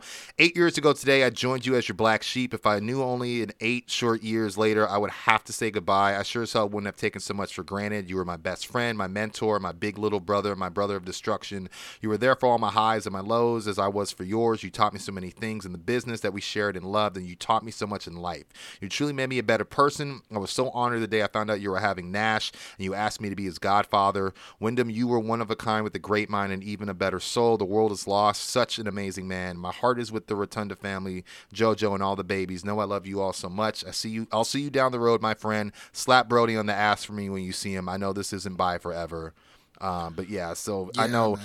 I saw Dax wrote something too where he said like he was just like, I'm jealous you get to see Brody again, and I'm like, man. Yeah, but that's the thing is it's hard to look at it that way. I mean, a lot of people even pointed out it's a positive, his last Raw appearance, which is a little creepy or eerie, is what I'll say. I won't say creepy was that segment where Taker seemingly passed the torch to him. So a lot of people were like, wow, like here we thought. It's I don't know if you remember. It's the Raw anniversary where that was his last. Not his last appearance. No, but appearance on Raw. Yeah, I was about to say. I was like, so a lot of people are like, where we thought this was him passing the torch, we didn't realize this would be the last time we'd see him on Monday nights. And it's just like, of course, it's a photo of them, him and his ear. I mean, there's even even LA Knight. You know what I mean? He posted a photo. I don't know if you had a chance to watch that SmackDown show. They obviously scrapped everything. They did a tribute. It was nice. Though I will say the Terry Funk hardcore match had no business being called that. The Becky Lynch match that happened on Monday. You mean the only match the only had one table spot? Yeah. Whereas the match with Trish or Zoe Stark or whatever and Becky that was more of what I would label that. And I'm sure you've seen her now. She got really at the end. Yeah, emotional. She ended up kind of dedicating. I mean, there's been videos of Seth too at house shows. Yeah, man, Seth. Apparently, if you looked on this past Raw, he put the plates, the side plate, the Fiend plates, which I thought was great. But and then he even cut a promo where he said, "Yowie wowie, welcome to Monday Night Rollins." Oh wow, so okay. I thought that was cool too. Well, I know they're all grieving, dude. Yeah, it's crazy. Yeah. Like, AEW even wrote. They say AEW joins the entire wrestling world in mourning the loss of Wyndham Rotunda, aka Bray Wyatt, a third-generation wrestler. Wyndham proudly carried on his family's legacy by forging his own incredible path to superstardom. Wyndham's unique style and persona showcases passion for the industry and desire for innovation. AEW sends its deepest condolences to Wyndham's family, friends, and fans. We are forever grateful for all of his incredible contributions to this industry, which I thought was very, very well put because you don't always get it's that. Very grown up because they don't like, from what the era we come up in, they don't like to acknowledge the other side. Yeah, definitely. Unless they signed him to a contract and they renamed him, right? Yeah, definitely. I thought that was really nice of them for sure. I mean, the other thing I was going to mention with the LA Knight thing is did you get this chance to see his promo that he cut on the show? No, not yet. A lot of people have been because I know they also released this 35-minute tribute video on YouTube yesterday. Yeah, you were telling me about that. Several people were on there as well. I just assumed he was going to be part of the lot of those people that were doing it because I mean there was a lot of people on there. What they did is they had him. They put him in a match against Finn Balor. It was the Fiend's first opponent versus Bray's last opponent. That's why I did see the match. Okay. Yeah. So. Okay. Wow. That. Because LA Knight was his last. Oh, the Fiend's first opponent. Okay. Got you. Yeah, there would have been Kane in there. But I was about to say. Nobody wants that. BWE has said though, kind of back to your point of people kind of just really mourning right now. He says in WWE. The WWE is, quote, on pause right now. Everything is scrapped. All meetings are off until further notice, as everyone in WWE is shocked. And then WWE has said that in the wake of Bray's death, they will donate all net proceeds of his merch, whatever, to support JoJo and the family. That night, I tried to go out there SmackDown to see if they had anything. Yeah. It's all sold the fucking every single one, everyone's bought up except for one figure Bray stuff of mine, which, again, I thought at the time was a little tacky because at that point, the price point is low because we haven't seen him on TV. So people are just, let me scoop him up so I can have this. It's a supply and demand thing. It's like, he's not hot right now. I'm not going to charge an arm and a leg for him, whatever. And then it's like, as soon as he's no longer here, it's like, Oh, you selling that for 10? Yeah, exactly. Like, but I man. do want to. So just two more things on this. Yeah. I wanted to read a quote that a lot of people I think have, like you said, been reposting, but also just to give you an idea of who we've lost so far this year. No, I know it. It's crazy. We had Mike Halleck, I believe that was is it Mantor? Yes. Right. Darren Drozdov as well. Jay Briscoe, Lanny Poffo, Terry Funk, the Iron Sheik. Superstar Billy Graham, and of course now, Bray Wyatt, Wyndham Rotunda. So I mean, he's definitely in good company. But Terry those are Funk and, yeah. It's crazy because I don't know why I thought Jay Briscoe was like late last year, like around Christmas. It feels, but it was actually just early. No, yeah. I'm thinking about the match was late near Christmas. Yeah. That's what it was. Yeah. You're right, man. That still kills me, man, because he was taking his daughters to, I think it was like volleyball practice or something, and they got hurt too. So, but to that quote, because and we'll probably move on if you want to take a break, and we'll get back into the AEW side of things. This is what Bray said. He says, quote, "Wrestling is not a love story. It's a fairy tale for masochists. A comedy for people who criticize punchlines. A fantasy most can't understand. A spectacle no one can deny. Lines are blurred. Heroes are villains. Budgets are cut. Business is business. But it can also be a land where dead men walk, where honor makes you elite, where demons run for office, and rock bottom is a reason to rejoice. It's an escape, a reason to point the blame at anyone but yourself for 2 to 3 hours, an excuse to be a kid again, and nothing matters except the moment we are in. Wrestling is not a love story, it's much more. It's hope. And in a world surrounded in hate, greed, and violence, a world where closure may never come, we all know a place that has hot and cold hope on tap, for better or for worse. Wyndham Lawrence Rotunda." Man. Yeah, man. Rest in power, my dude. All I can ask is, like, if there's a notebook that he has with ideas or anything he's ever written down, if we can get that published, that'd be, man, seriously, that'd be great. But nah, man, yeah, rest in power, rest in peace, Wyndham Rotunda, also Terry Rest Funk, in of paradise, course, man. Yeah, and I guess you want to take a quick break. We'll be back. Yeah, I mean, we got a lot hands full with AEW stuff anyway, but yeah, we'll take a quick break, y'all. We'll be right back.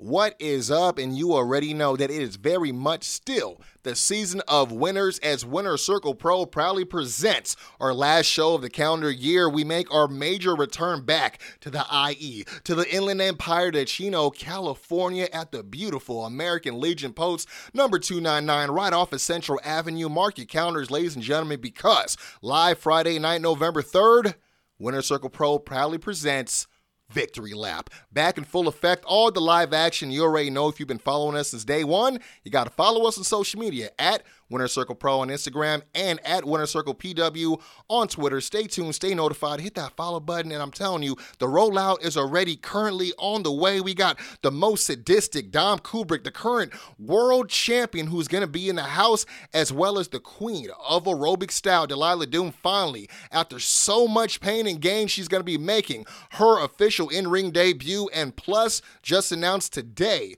we also have the king of the concrete jungle, the current P4P champion, that is Slice Boogie, and more. Again, follow us on social media for more talent announcements, match announcements, vendor announcements. If you're part of media, don't forget, keep an eye out. We're going to be looking for anyone that's going to be looking to enjoy the show, cover the show. Again, courtesy of us. All you got to do is follow us, and that's it. I mean, not to mention, we're going to be having a contest the last week of the show. Again, make sure you go and get your tickets, though. Tell a friend to tell a friend. It's live right now.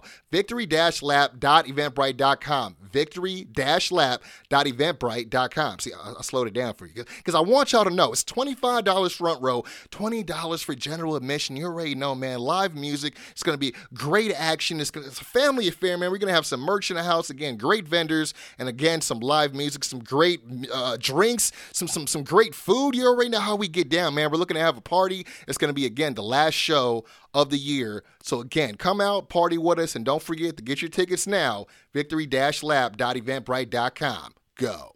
Welcome to the Quincy Jones Show. You are now in the mix with the two-man tower trip, Quincy Jones and Doc Lesnar. Is he the third man? He's the third man. What the hell is going on here?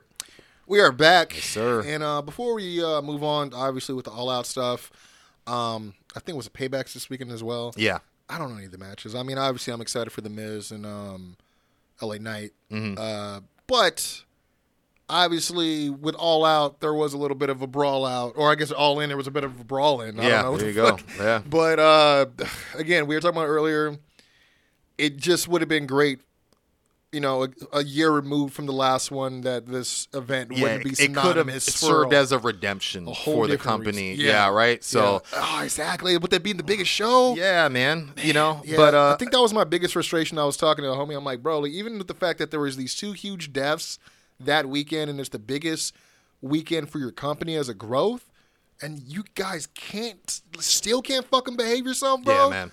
Like, that's fucking dumb. Like, and I know people are gonna have different things to say, and obviously we're talking about the CM Punk, Jungle Boy, Jack Perry thing. Mm-hmm. People are on the side of, well, Jack Perry instigated it. I don't know what the fuck's going on. I mean, we already reported a couple of weeks ago about this whole real glass, fake glass I was gonna say, if you guys are unfamiliar, here's a quick timeline. You guys know. So hit him with it, Zoe. Weeks ago, Jack Perry had a vacation in Hawaii planned, and per Brian Alvarez, he was approved by backstage officials at Dynamite to film a segment to write him off TV during AEW Collision to explain his absence for the following week. The planned segment that it was said to involve a car windshield with using real glass as opposed to sugar glass. It was immediately shut down by backstage staff, doctors, Tony Schiavone, and more specifically CM Punk, who was unaware of the upcoming vacation and was under the belief that Jack simply didn't want to work the following week. Supposedly, he told Perry, quote, "We don't do this sort of thing on Saturdays, and if you don't like it, you can stay on Wednesdays," which caused Jack to be visually and audibly upset, despite Punk referring to most people saying that he threw a temper tantrum.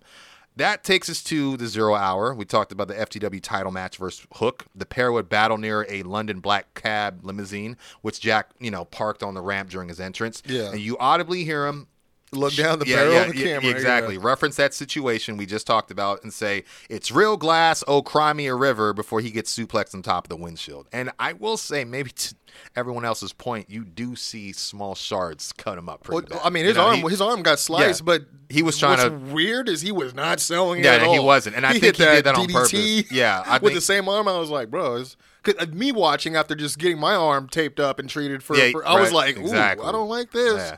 And it's been reported by Fightful that Perry was apparently unhappy with how news of that argument with Punk was relayed so quickly to the public, as he believes it was those close to Punk who leaked the news to outlets, despite Punk's ironic issues of wrestlers talking to dirt sheets.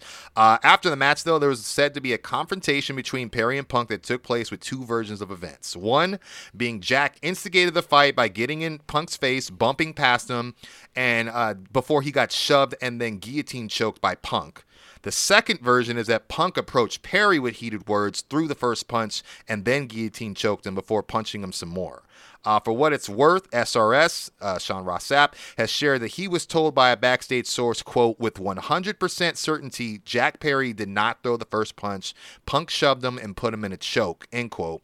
And despite the different accounts of what happened, there were said to be many witnesses, like I said earlier, Tony Khan being one of them. Brian Alvarez has reported, quote, "They got close enough to Tony Khan that I believe monitors were knocked down onto Tony Khan." Yeah, I heard that. He was right there and he saw everything, and a lot of people were right there and saw everything as well.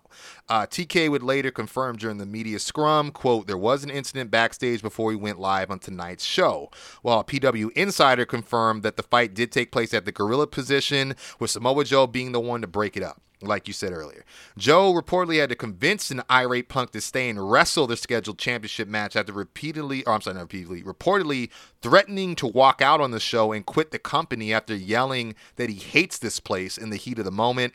This would send backstage officials scrambling to find a potential replacement for the opening match, like I talked about earlier, just in case Punk was not able to go out on time or outright refused to go out, as the show was already running 10 minutes late because of the altercation, right? So that's crazy. I mean, hey, shout out to the production team for finding 10 minutes of shit to fucking put on TV. Yeah, seriously, because I didn't think so. Yeah, no, it didn't seem like anything was up, and then we hear this, like, not even after it's not even like by the time the second or third match is up. Yeah, we're hearing this stuff coming in. Exactly. So, Mike Johnson then reported that Perry was immediately escorted out of Wembley by security and sent back to his hotel. I thought that was Brian shitty. Alvarez reported that Punk did the same thing, but the reason is he still had to wrestle. So he was also escorted, but after he was done finishing his match with Joe, and both men would then miss the after party for the event, of course. And then we didn't see this happening, but Miro was unexpectedly added to the fray, with witnesses claiming he also got into an argument with Punk after the match with Joe, to the point that he asked Miro to step outside, and this speculation was fueled even more by Miro kind of making comments in regards to the story on Twitter. He had said like all that, like basically what was being reported wasn't true. Yeah, the version that Perry stepped in his face and bumped him, he did respond to say that's fake and untrue. Yeah. But then he also posted a photo of a London black cab, which is sort of in reference to Punk apparently had some arrival issues. And so a lot of people don't know this. A lot of people were unaware that Punk was pissed off already because he came into Heathrow Airport and he did not have anyone there, no point car of service, contact, nothing. To take him to the arena and to also take him to his there was nobody hotel. From the company that was there. Here's the thing, and I read about this before. Okay. Because there was no one there, he eventually had to found his own way to his hotel using the London Underground train, and he got some help from fans because he got lost along the way. Right, fans took photos with him and stuff like that. They could have shanked this fool and left him in a fucking subway. God damn. But should be noted that several AEW talents and backstage staff were faced with travel issues coming into London, as multiple flights had been grounded, canceled, or delayed due to technical issues with air traffic controllers across the UK, which is why no one was there at the airport to transport Punk. Now there are There was a lot of rain that weekend too. A lot of people thought it was going to be raining. I saw the day before they were setting up the stage, and you see there's a fucking shit ton of rain coming through that opening. Yeah. So yeah, yeah, and then so there are two accounts of what happened from that point, and one being that Punk was unable to contact car service using the number he was given by AEW or contact anyone in the company to make arrangements, and then took the train instead. While the other version claims that Punk did get in touch with AEW, who offered to book him a cab, but he opted to take the train instead and then got lost. But either way, it seems like there was a heated exchange in Punk's locker room between he and Tony Khan as a result of this. I heard they something said about this. Yeah. Grain of salt. This is Wade Keller. Only two people in the room if this did happen. So it said that Punk was already said to have been pissed off about not being picked up at the airport by anyone associated with AEW. Instead, he took the train to his hotel and got lost along the way. It's worth noting Punk wasn't aware at the time that no one from AEW was picked up at the airport due to travel issues and shuttles not being available. He wasn't being singled out. The report notes that Punk was reportedly approached, or had reportedly approached Tony Khan in front of other people in his locker room. He came at him in a, quote, heated, intense manner and, quote, chewed him out with harsh phrasing. Punk almost didn't come out for his match with Joe to start the show after, obviously, the backstage fight with Jack Perry. But like you said, Joe was reportedly furious about the situation as a whole, as he had to convince him to come out to the ring. But yeah, man, it was said that as of Tuesday morning, he and Khan has still yet to speak.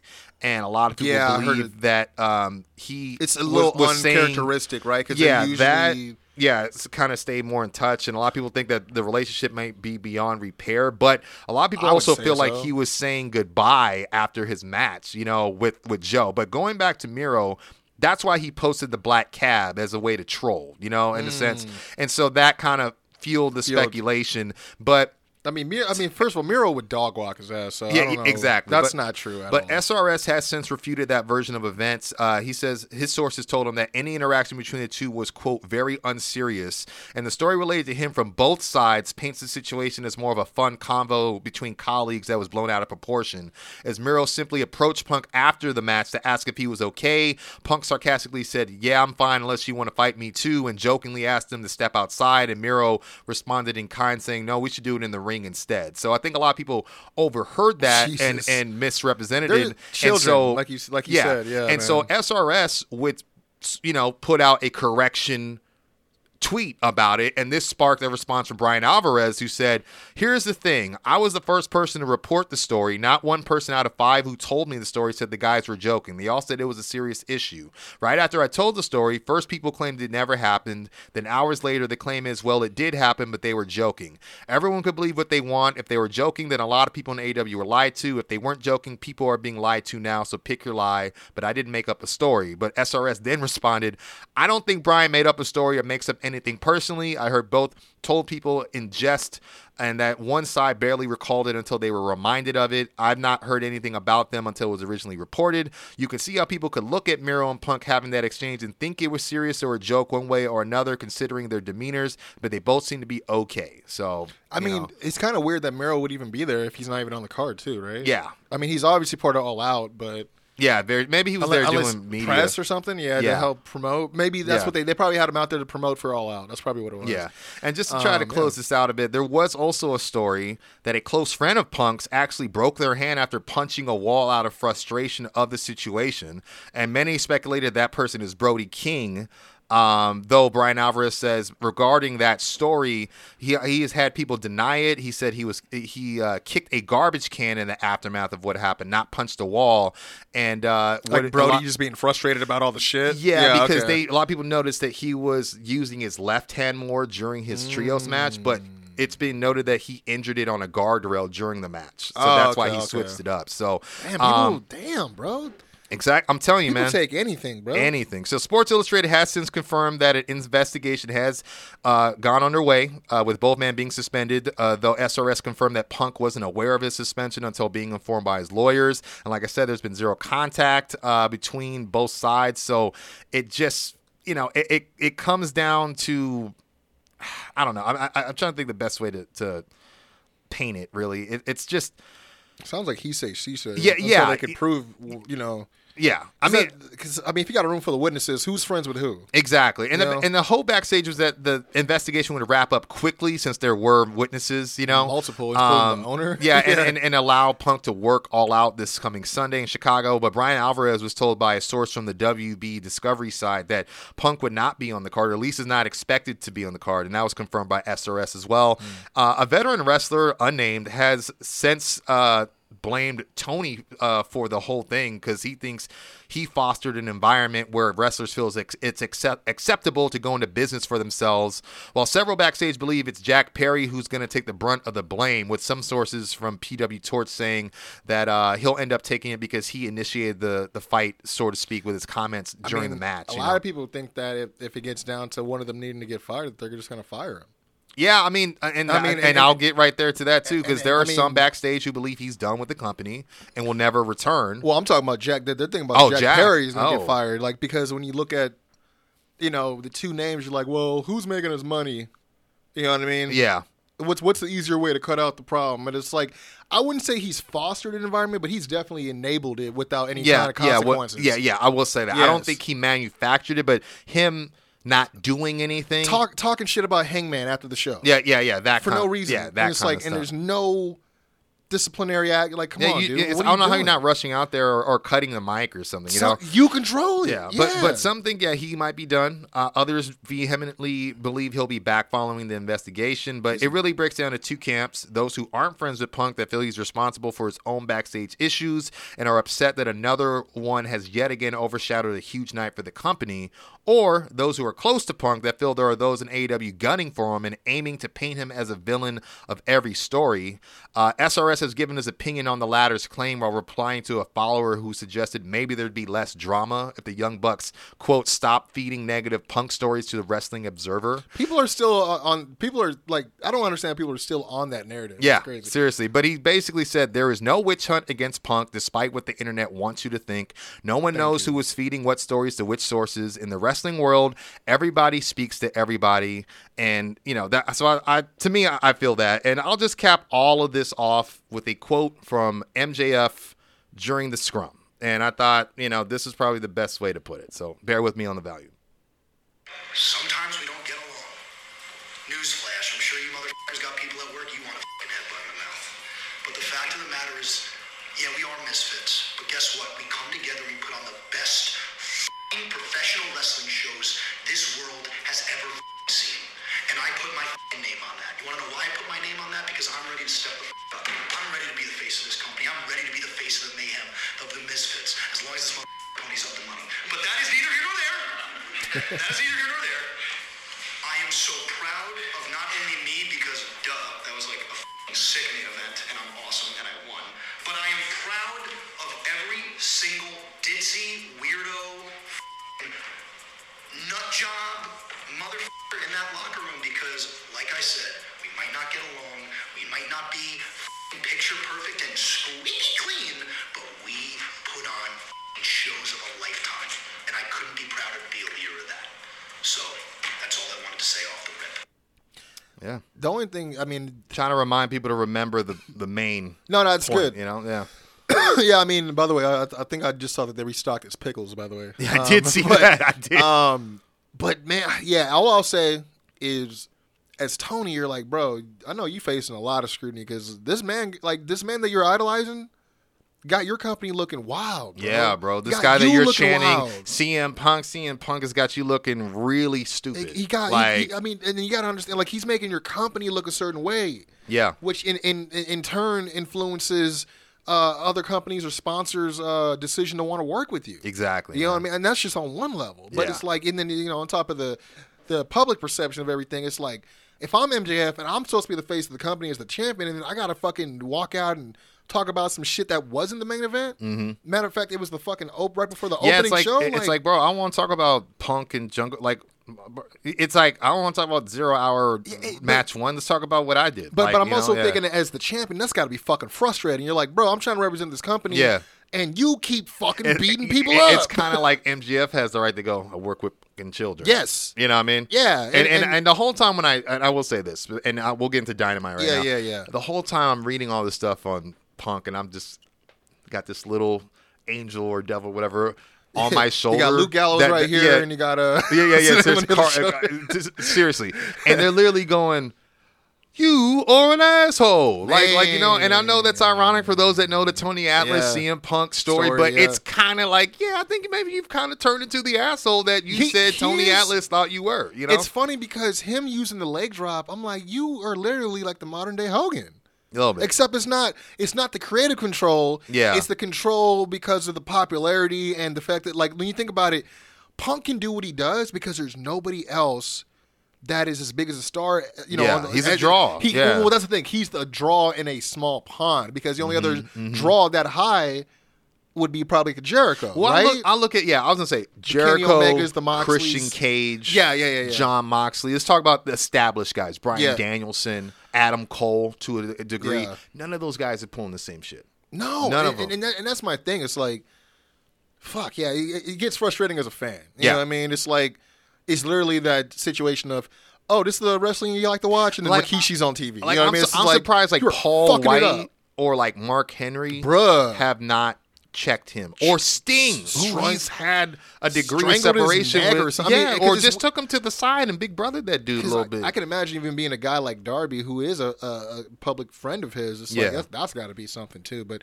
yeah, you know, let's get into Dynamite. Yeah, and I did want to preface it with just, noting, you did say there was, I think, about 4 matches on the deal, but there was a lot of factors that kind of affected the planning. Obviously, the suspensions of both men.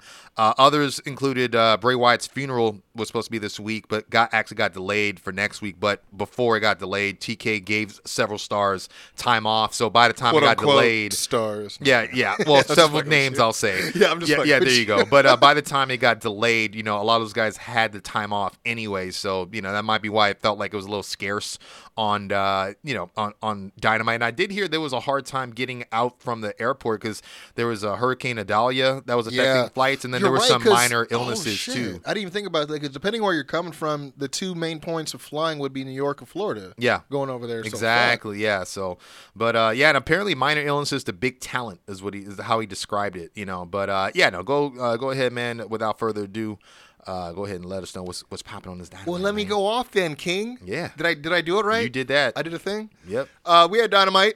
Let's light the fuse on this bad boy. Open up with Moxley versus Commander. Mm-hmm. I mean, I thought it was funny that he didn't pronounce it like that when he literally sounded like he was going to, and then swerved everybody. Like, damn you, Excalibur!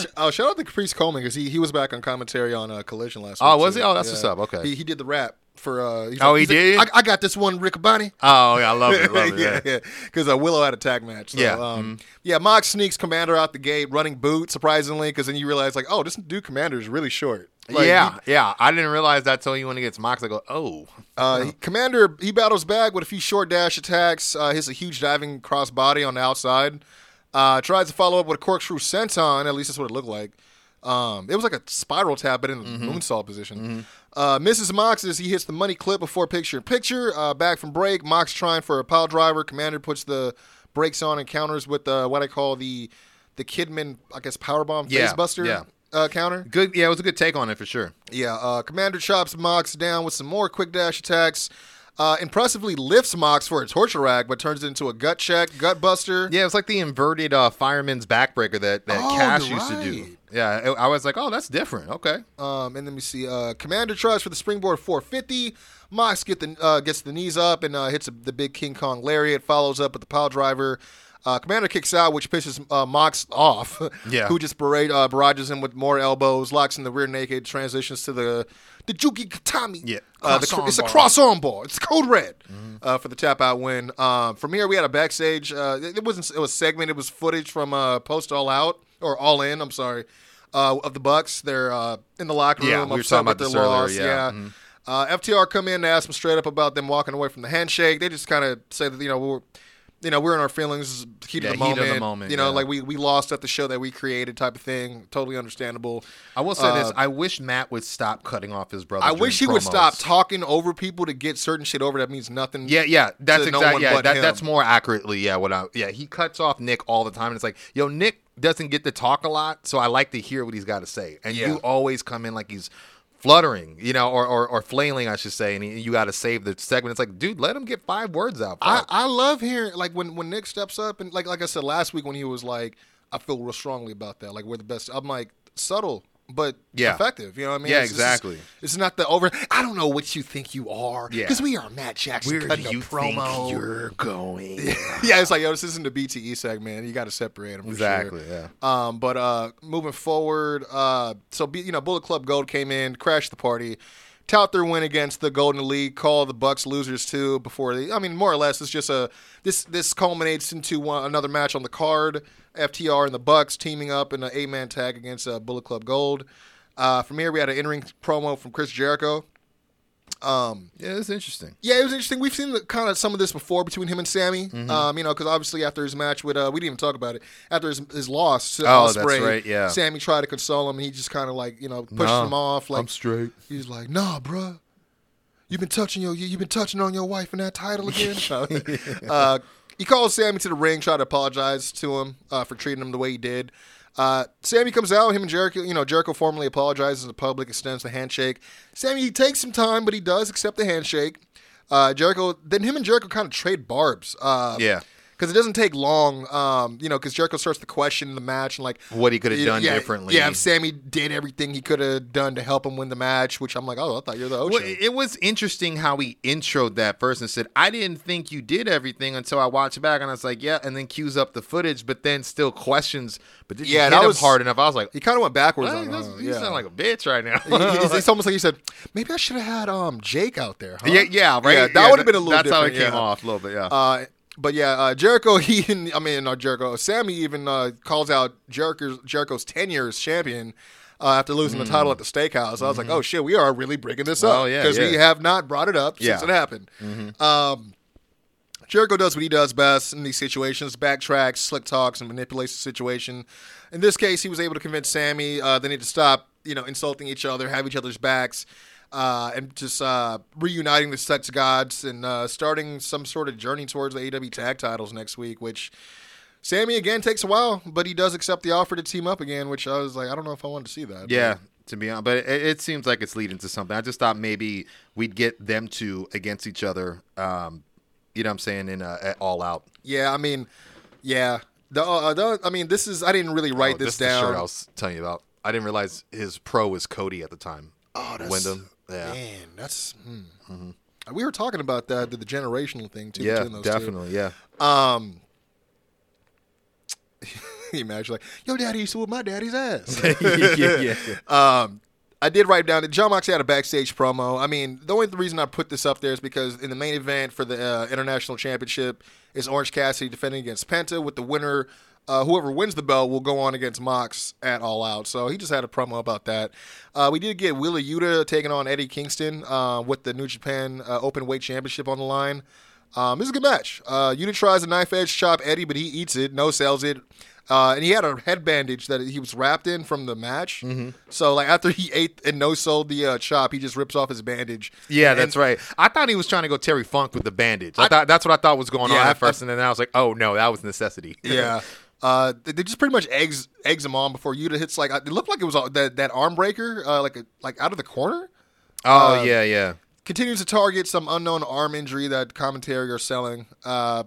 Kingston, though, like, he hits a suicide dive coming back from a fucking picture-in-picture, which I was like, I'd never seen him do that. He throws the Yuta back in, hits the machine gun chops in the corner. Still favoring his arm, though. Hits a huge exploder out the corner as well for a near fall. Yuta ducks a spinning back fist and hits the death by elbow to the back of the head. Yep, if you know what it is, you know what it is. Follows up with a drop step German suplex for a near fall of his own. But Eddie ends up battling back with a backdrop driver, nails a half and half as well. And then Eddie retains the championship after hitting Yuta with 2 spinning back fists back to back for the win. So yeah, I like how he wanted another. Yeah. It was almost like, oh, you watched Jericho's tape. We did get MJF and Adam Cole, and this was footage from post All In a locker room situation. We see Cole enter a locker room that MJF is in, wearing a new tag title. Obviously, he tries to apologize again to MJF about the way he acted after the match. MJF was sitting down in a chair, both of his titles, ice bags on his neck. As MJF cuts him off and tells Cole that Tony booked a battle royal on Rampage, so tonight, with the winners of said battle royal getting a shot at their new ROH tag titles. And just so I could bring that up, the teams in there are the Righteous, Daddy Magic and Cool Hand. I was about to call him Daddy Cool. I guess that's how it is. Peter Avalon, Hollywood Hunk, Gates of Agony, the Best Friends. I call them Top Flight 2.0. Yeah, definitely. Yeah, Hardy Boys, Dark Order, Aussie Open, and I think I told you earlier, like some other team I've never seen before. So there's 20 guys, 10 teams. Last remaining team will be getting a shot. I mean, when you look at, arguably the people on there, I could see, it'd have to be Aussie Open for a rematch. That's the only thing I see. I can't really see it being anybody else. Yeah, I mean, I think they had an opportunity when they announced it, but then when you see who's in it, you're like, that seems like the most likely scenario. Yeah, because they don't even have like Brian Cage and Cass in there, or not Cass, but what's his name? Morrissey. Yeah. It's hard not to say Big Bill. Cass. That's what I'm like. Big Bill. I was like, what's his short name? But yeah, and then he also talks about, I guess there's also a world title eliminator tournament that's going to start next week for Grand Slam to name a new number 1 contender for the AEW Championship as well, which Grand Slam will be in September. But he says on top of that, he's taking a week off to go to Paris, bang some rats, and fly to meet him in Chicago. Meet him, meaning he's going to meet Adam Cole in Chicago for the pay-per-view. Yeah, he needs the week off. Yeah, they'll catch some deep dish, hit a kangaroo kick, and a double Cliz Liz. So I just like this. It was it's good.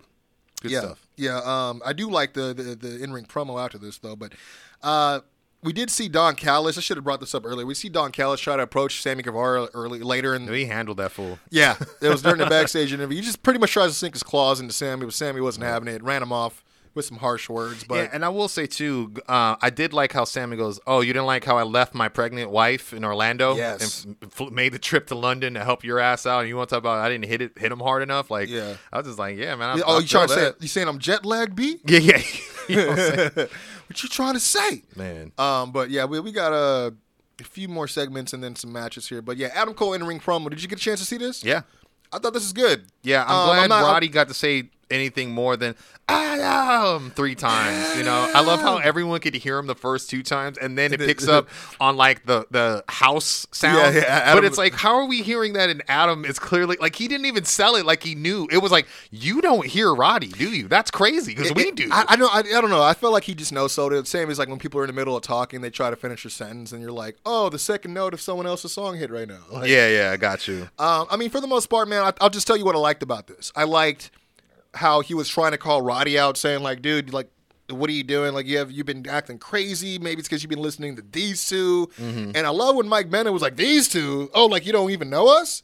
And he talks about how they started on the same day and wrestled each other to even secure jobs for ROH. He talks about how they were in the Kingdom and was basically saying like, I guess how it started is because he was trying to update everybody on MJF's neck. Yeah. Being banged up, and that's how Rice, oh, you care about it.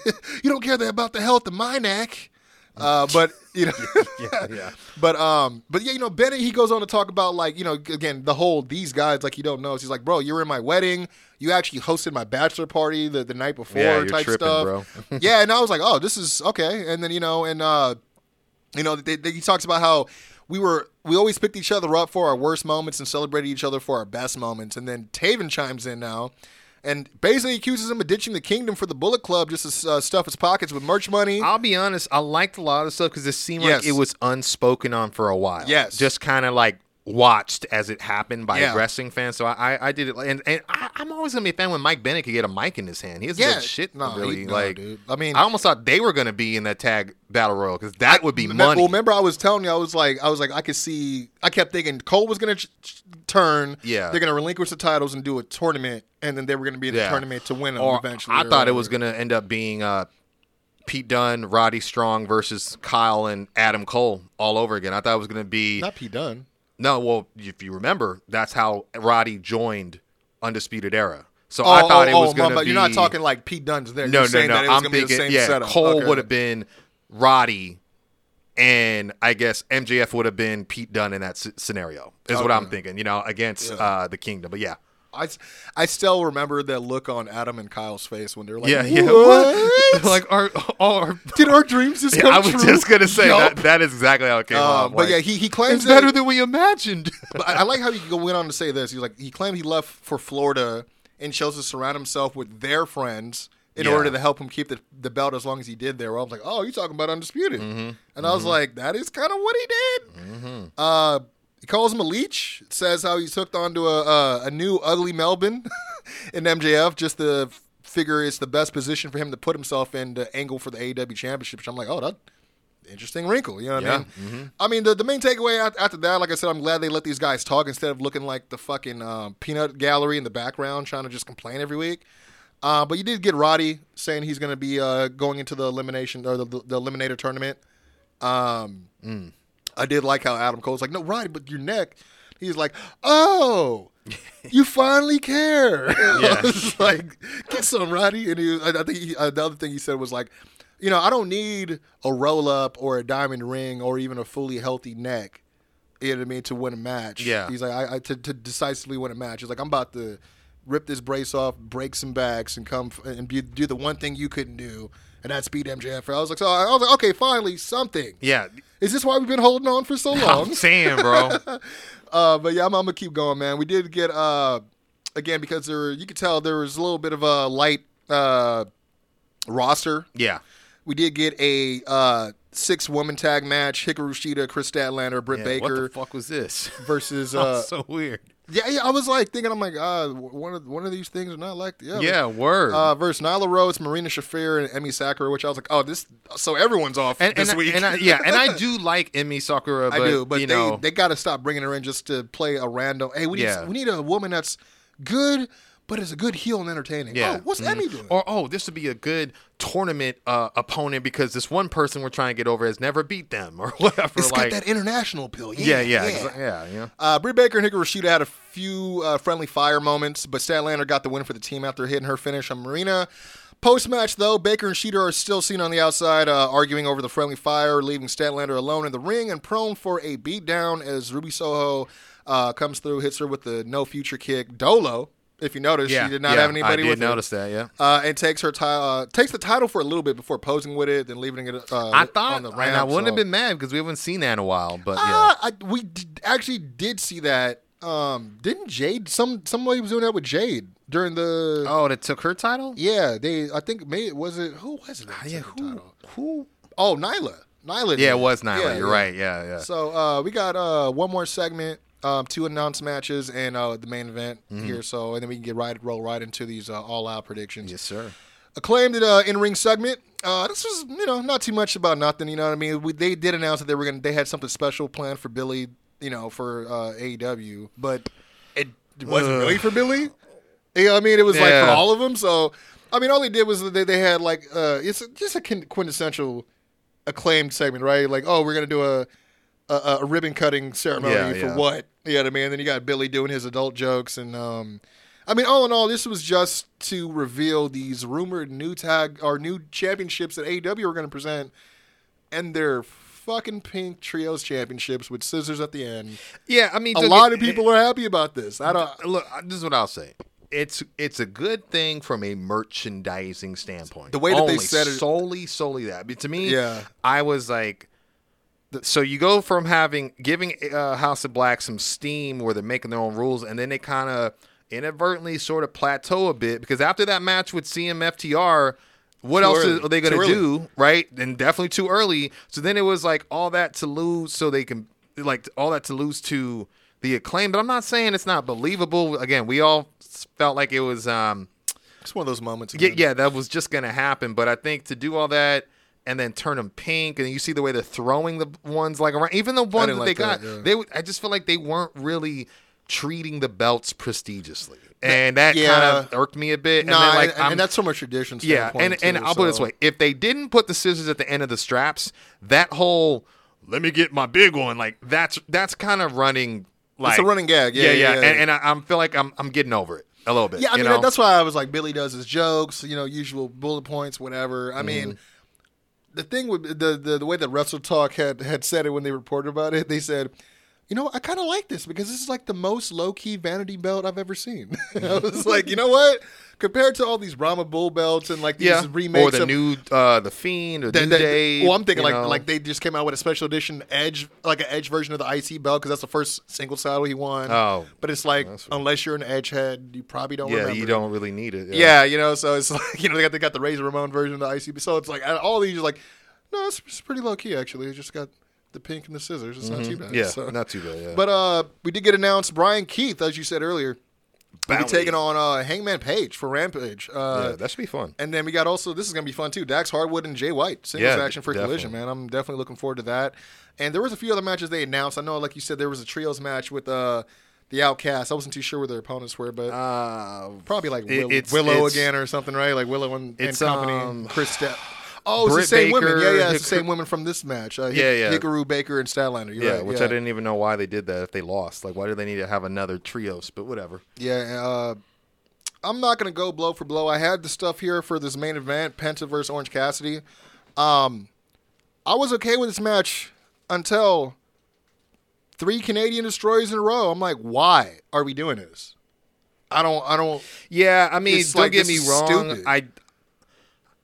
I could see the second one. No. Like recoil just because of the way he landed and happened to go towards whipped off the rope. Like, it looked believable in the way he went to the rope to recoil. But I argue the momentum to pull another one off. But a third one was unnecessary. After getting theoretically front flipped on the top of your dome. Yeah, dude. You're going to have the wherewithal to do a front flip of your own. Slam yourself on your forehead, get up and do a front flip, and tell me how that goes. Yeah, you know what I mean? Like just from a believability standpoint. That's the only thing. I was like, bro, Orange is fucking broken down, and he hits 2. Yeah, I mean, I don't know, but I don't know, man. I mean, he took 2 fucking fear factors, dog. I was about to say, I was like, because the last little bit is like he sacrifices the arm finally. Penta driver on the apron leads to a last minute rope break. Another Penta driver for a 2.9. Penta makes the mistake of pausing in disbelief after Orange kicked out, and then giving Orange time and opportunity to roll up in a crucifix pin for the win. You know what I mean? Which we've seen him do. And it was a clean finish. It just felt like, well, yeah, but y'all just did 3 destroyers, and he got fucking pile drove 3 times, and not even the last one was like very elevated. You know? He held it. But I did like the post match. He had a little bit of hang time on that one. Yeah, definitely. I mean, you know what I mean? I mean, the other spot I'll say I did like too, when Orange tried to go for the suicide dive and this fool fucking caught him in the air for a press slam and just threw him into the barricade. Yeah, I was like, God damn. Yeah. And then also when Penta tried to suplex him back into the ring from the apron and he turned that into the stun dog. I was like, oh, okay, if you can kind of do different things to hit that makes it a little bit less. Yeah, definitely. predictable. Thank you. Post-match, Orange uncharacteristically asks for a microphone and a chair, cuts a promo about not usually talking much, but speaks on how much the AEW International title means to him. Tells Moxley, quote, "You better bring more than a fork on Sunday because I'm Orange Cassidy and I don't have a catchphrase." Yeah, I love that. Yeah, I thought it was, that's genuine as you can get. Obviously, Mox walks down to the ring, gets in his face. Oh, he did? Yeah, he came down to the ring, no music. He gets in his face. They get in each other's face. Okay, mine cut off. He pie faces Orange. Orange doesn't back down, and he punches him back as hard as he possibly can, given how spent he was selling. Or how spent he was trying to sell that he was after the grueling match with Penta. Yeah. Mox takes the hit and just smirks at him and flips him the double bird and just walks off. So, okay. Yeah, it wasn't too bad. But, let's get into All In predictions. You ready for this, my friend? All Out predictions, actually. I keep getting mixed up, yeah. You're all in on All Out, my friend. I guess we can add the one. It's not announced yet, but we can talk about it if it's going to come to fruition. Yeah. Ricky versus Ricky. Strap match. I'm going to go Steamboat just because, why? I don't get why tease it. I'm going Starks. Starks needs it. Because the thing, they keep building. I agree, he does need it. They keep building Starks without giving them big wins. Like the CM Punk thing was good, but I'm like, then you do nothing with it. You know what I mean? So yeah, very true. So you say Steamboat? I said Starks. Oh, I'm sorry, you said Starks. Yes. Yeah. Steamboat, Starks. Starks is both Ricky. Starks is like bubbling at the surface. I just don't want them to mess him up. Yeah. Because they did the same thing with fucking Hobbs. They already fucked him up. I agree. That little ass book of Hobbs is like, bro, you don't get his ass a big ass book. It's like what in John Crichton paperback is going on? Real talk. You want? I got other Samoa Joe, Shane Taylor, I did ROH hear about TV that. Championship. I'm gonna be brave and say Shane Taylor, but only because I don't know what Joe's doing, and I feel like that the TV title is starting to look like a anchor, but it's also because I don't watch ROH as often as I could. I don't have the ROH club. I don't know even if I had it how often I'd watch it or remember to. I barely remember to watch Collision as is. Yeah, you know what seriously. So I'm gonna go Samoa Joe. All right. Though I think you may be onto something. He may be having to take some time off soon. Joe, probably. Who knows? Twisted Metal's getting pretty popular right now. So Joe, you said Shane, correct? Yep. So Chris Statlander versus Ruby Soho, AEW TBS Championship. I'm thinking Mama is going to retain. I'm going to go Ruby because I want something I've been a fan of Ruby's for a while, and I just feel like same thing with Starks a bit. She gets so close.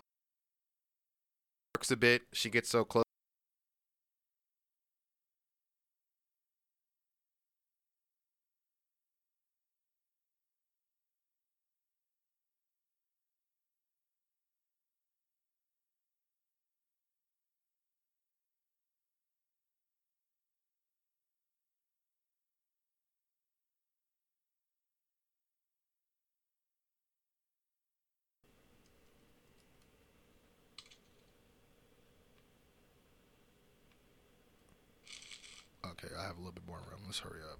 All right.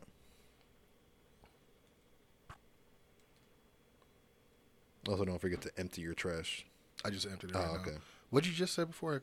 I was saying something. Let me see, Christian.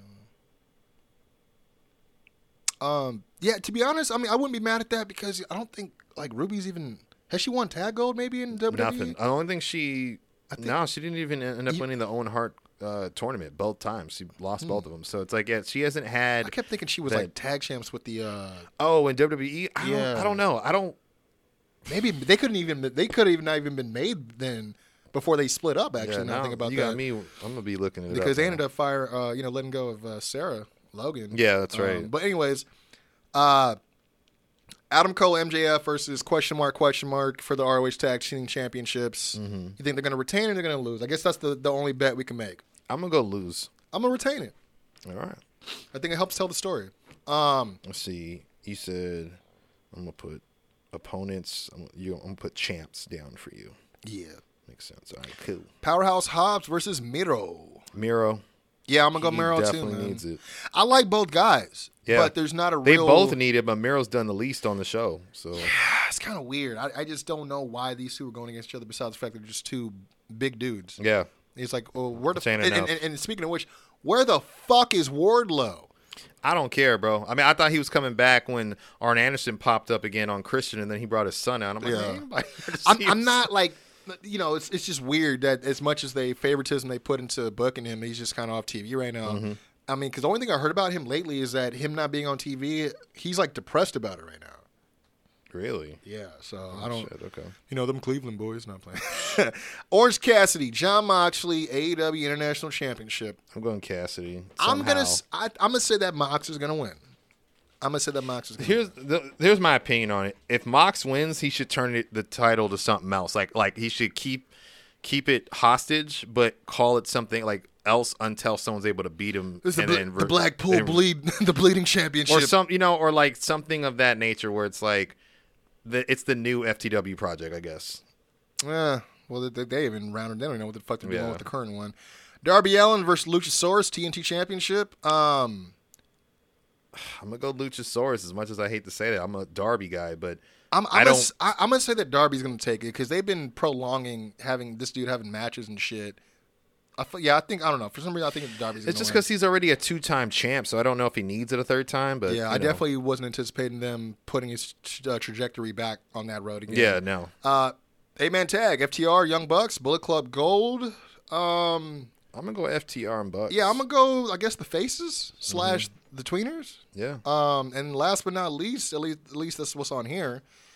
Kenny Omega versus Konosuke Takeshita. I think Omega's going to finally – I think he's going to have to get that win back. Yeah, but part of me feels like he's going to put over Takeshita to make him a star. Like, there's a big part of me that thinks that, but then I go, where does that put Kenny afterwards? And I mean, he's not doing anything right now per se, but I would like to know where he's heading. I don't even know if Tony knows because it's like, I got what's his name? Why can't I remember his name? Who, Coda? Coda, yeah. I got Coda here. Yeah. All right, put him against the tag champs. No. Yeah, you would think so. No, but I'm going to go Omega as well. For sure, man. Well, all right, that's it, man. Mm-hmm. I want to thank y'all for doing what y'all do and that's listening to us do what we do, man. And that's breaking down the climate, the headlines, the rumors, all that. The bullshit. You know what I mean? Mm-hmm. Of professional wrestling. And be sure to follow us doing what we do every Friday or Saturday, depending on the week. But we are going to be doing our thing, countdown to 300.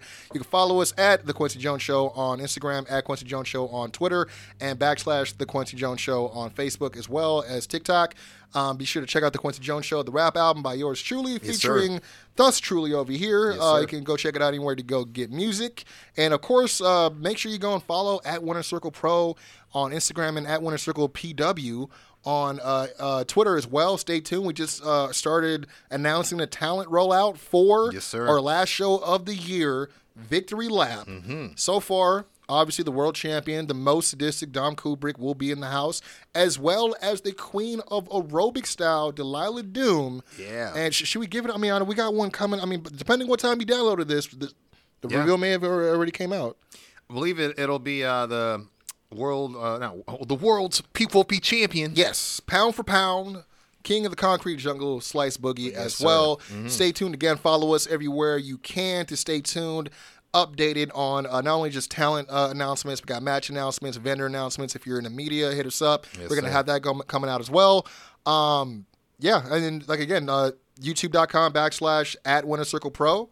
For any of the matches we're rolling out, because we just released another match today from Paid in Full as well. So check that out. And Doc, let them know where they can go to check you out. You know what it is, at Doc Lesnar on Instagram for all things having to do with my music. And then while we're at it, go ahead and check out any of your favorite platforms. DOCLESNAR, boom, right in your search bar. And there I are. You guys know the rest. Go ahead and follow me at Doc_KJS Pod for all things having to do with this podcast. # Wrestle Wednesdays. Who are you wearing this week? And then, of course, follow me at Lesnar's_lots for all things having to do with my Mercari page, where I sell anything from Funko Pops to figures, boxed, loose, memorabilia, whether it's TV, whether it's, shows like The Office, whether it's movies like Anchorman, or, of course, pro wrestling. So go ahead and hit me up. Let me know what you're looking for. And, you already heard my mans tell you, at Winner Circle Pro on Instagram for all things having to do with Winner Circle Pro Wrestling. And make sure you get your ticket right now to Victory Lap. It's victory-lap.eventbrite.com. That's victory-lap.eventbrite.com. And my dude,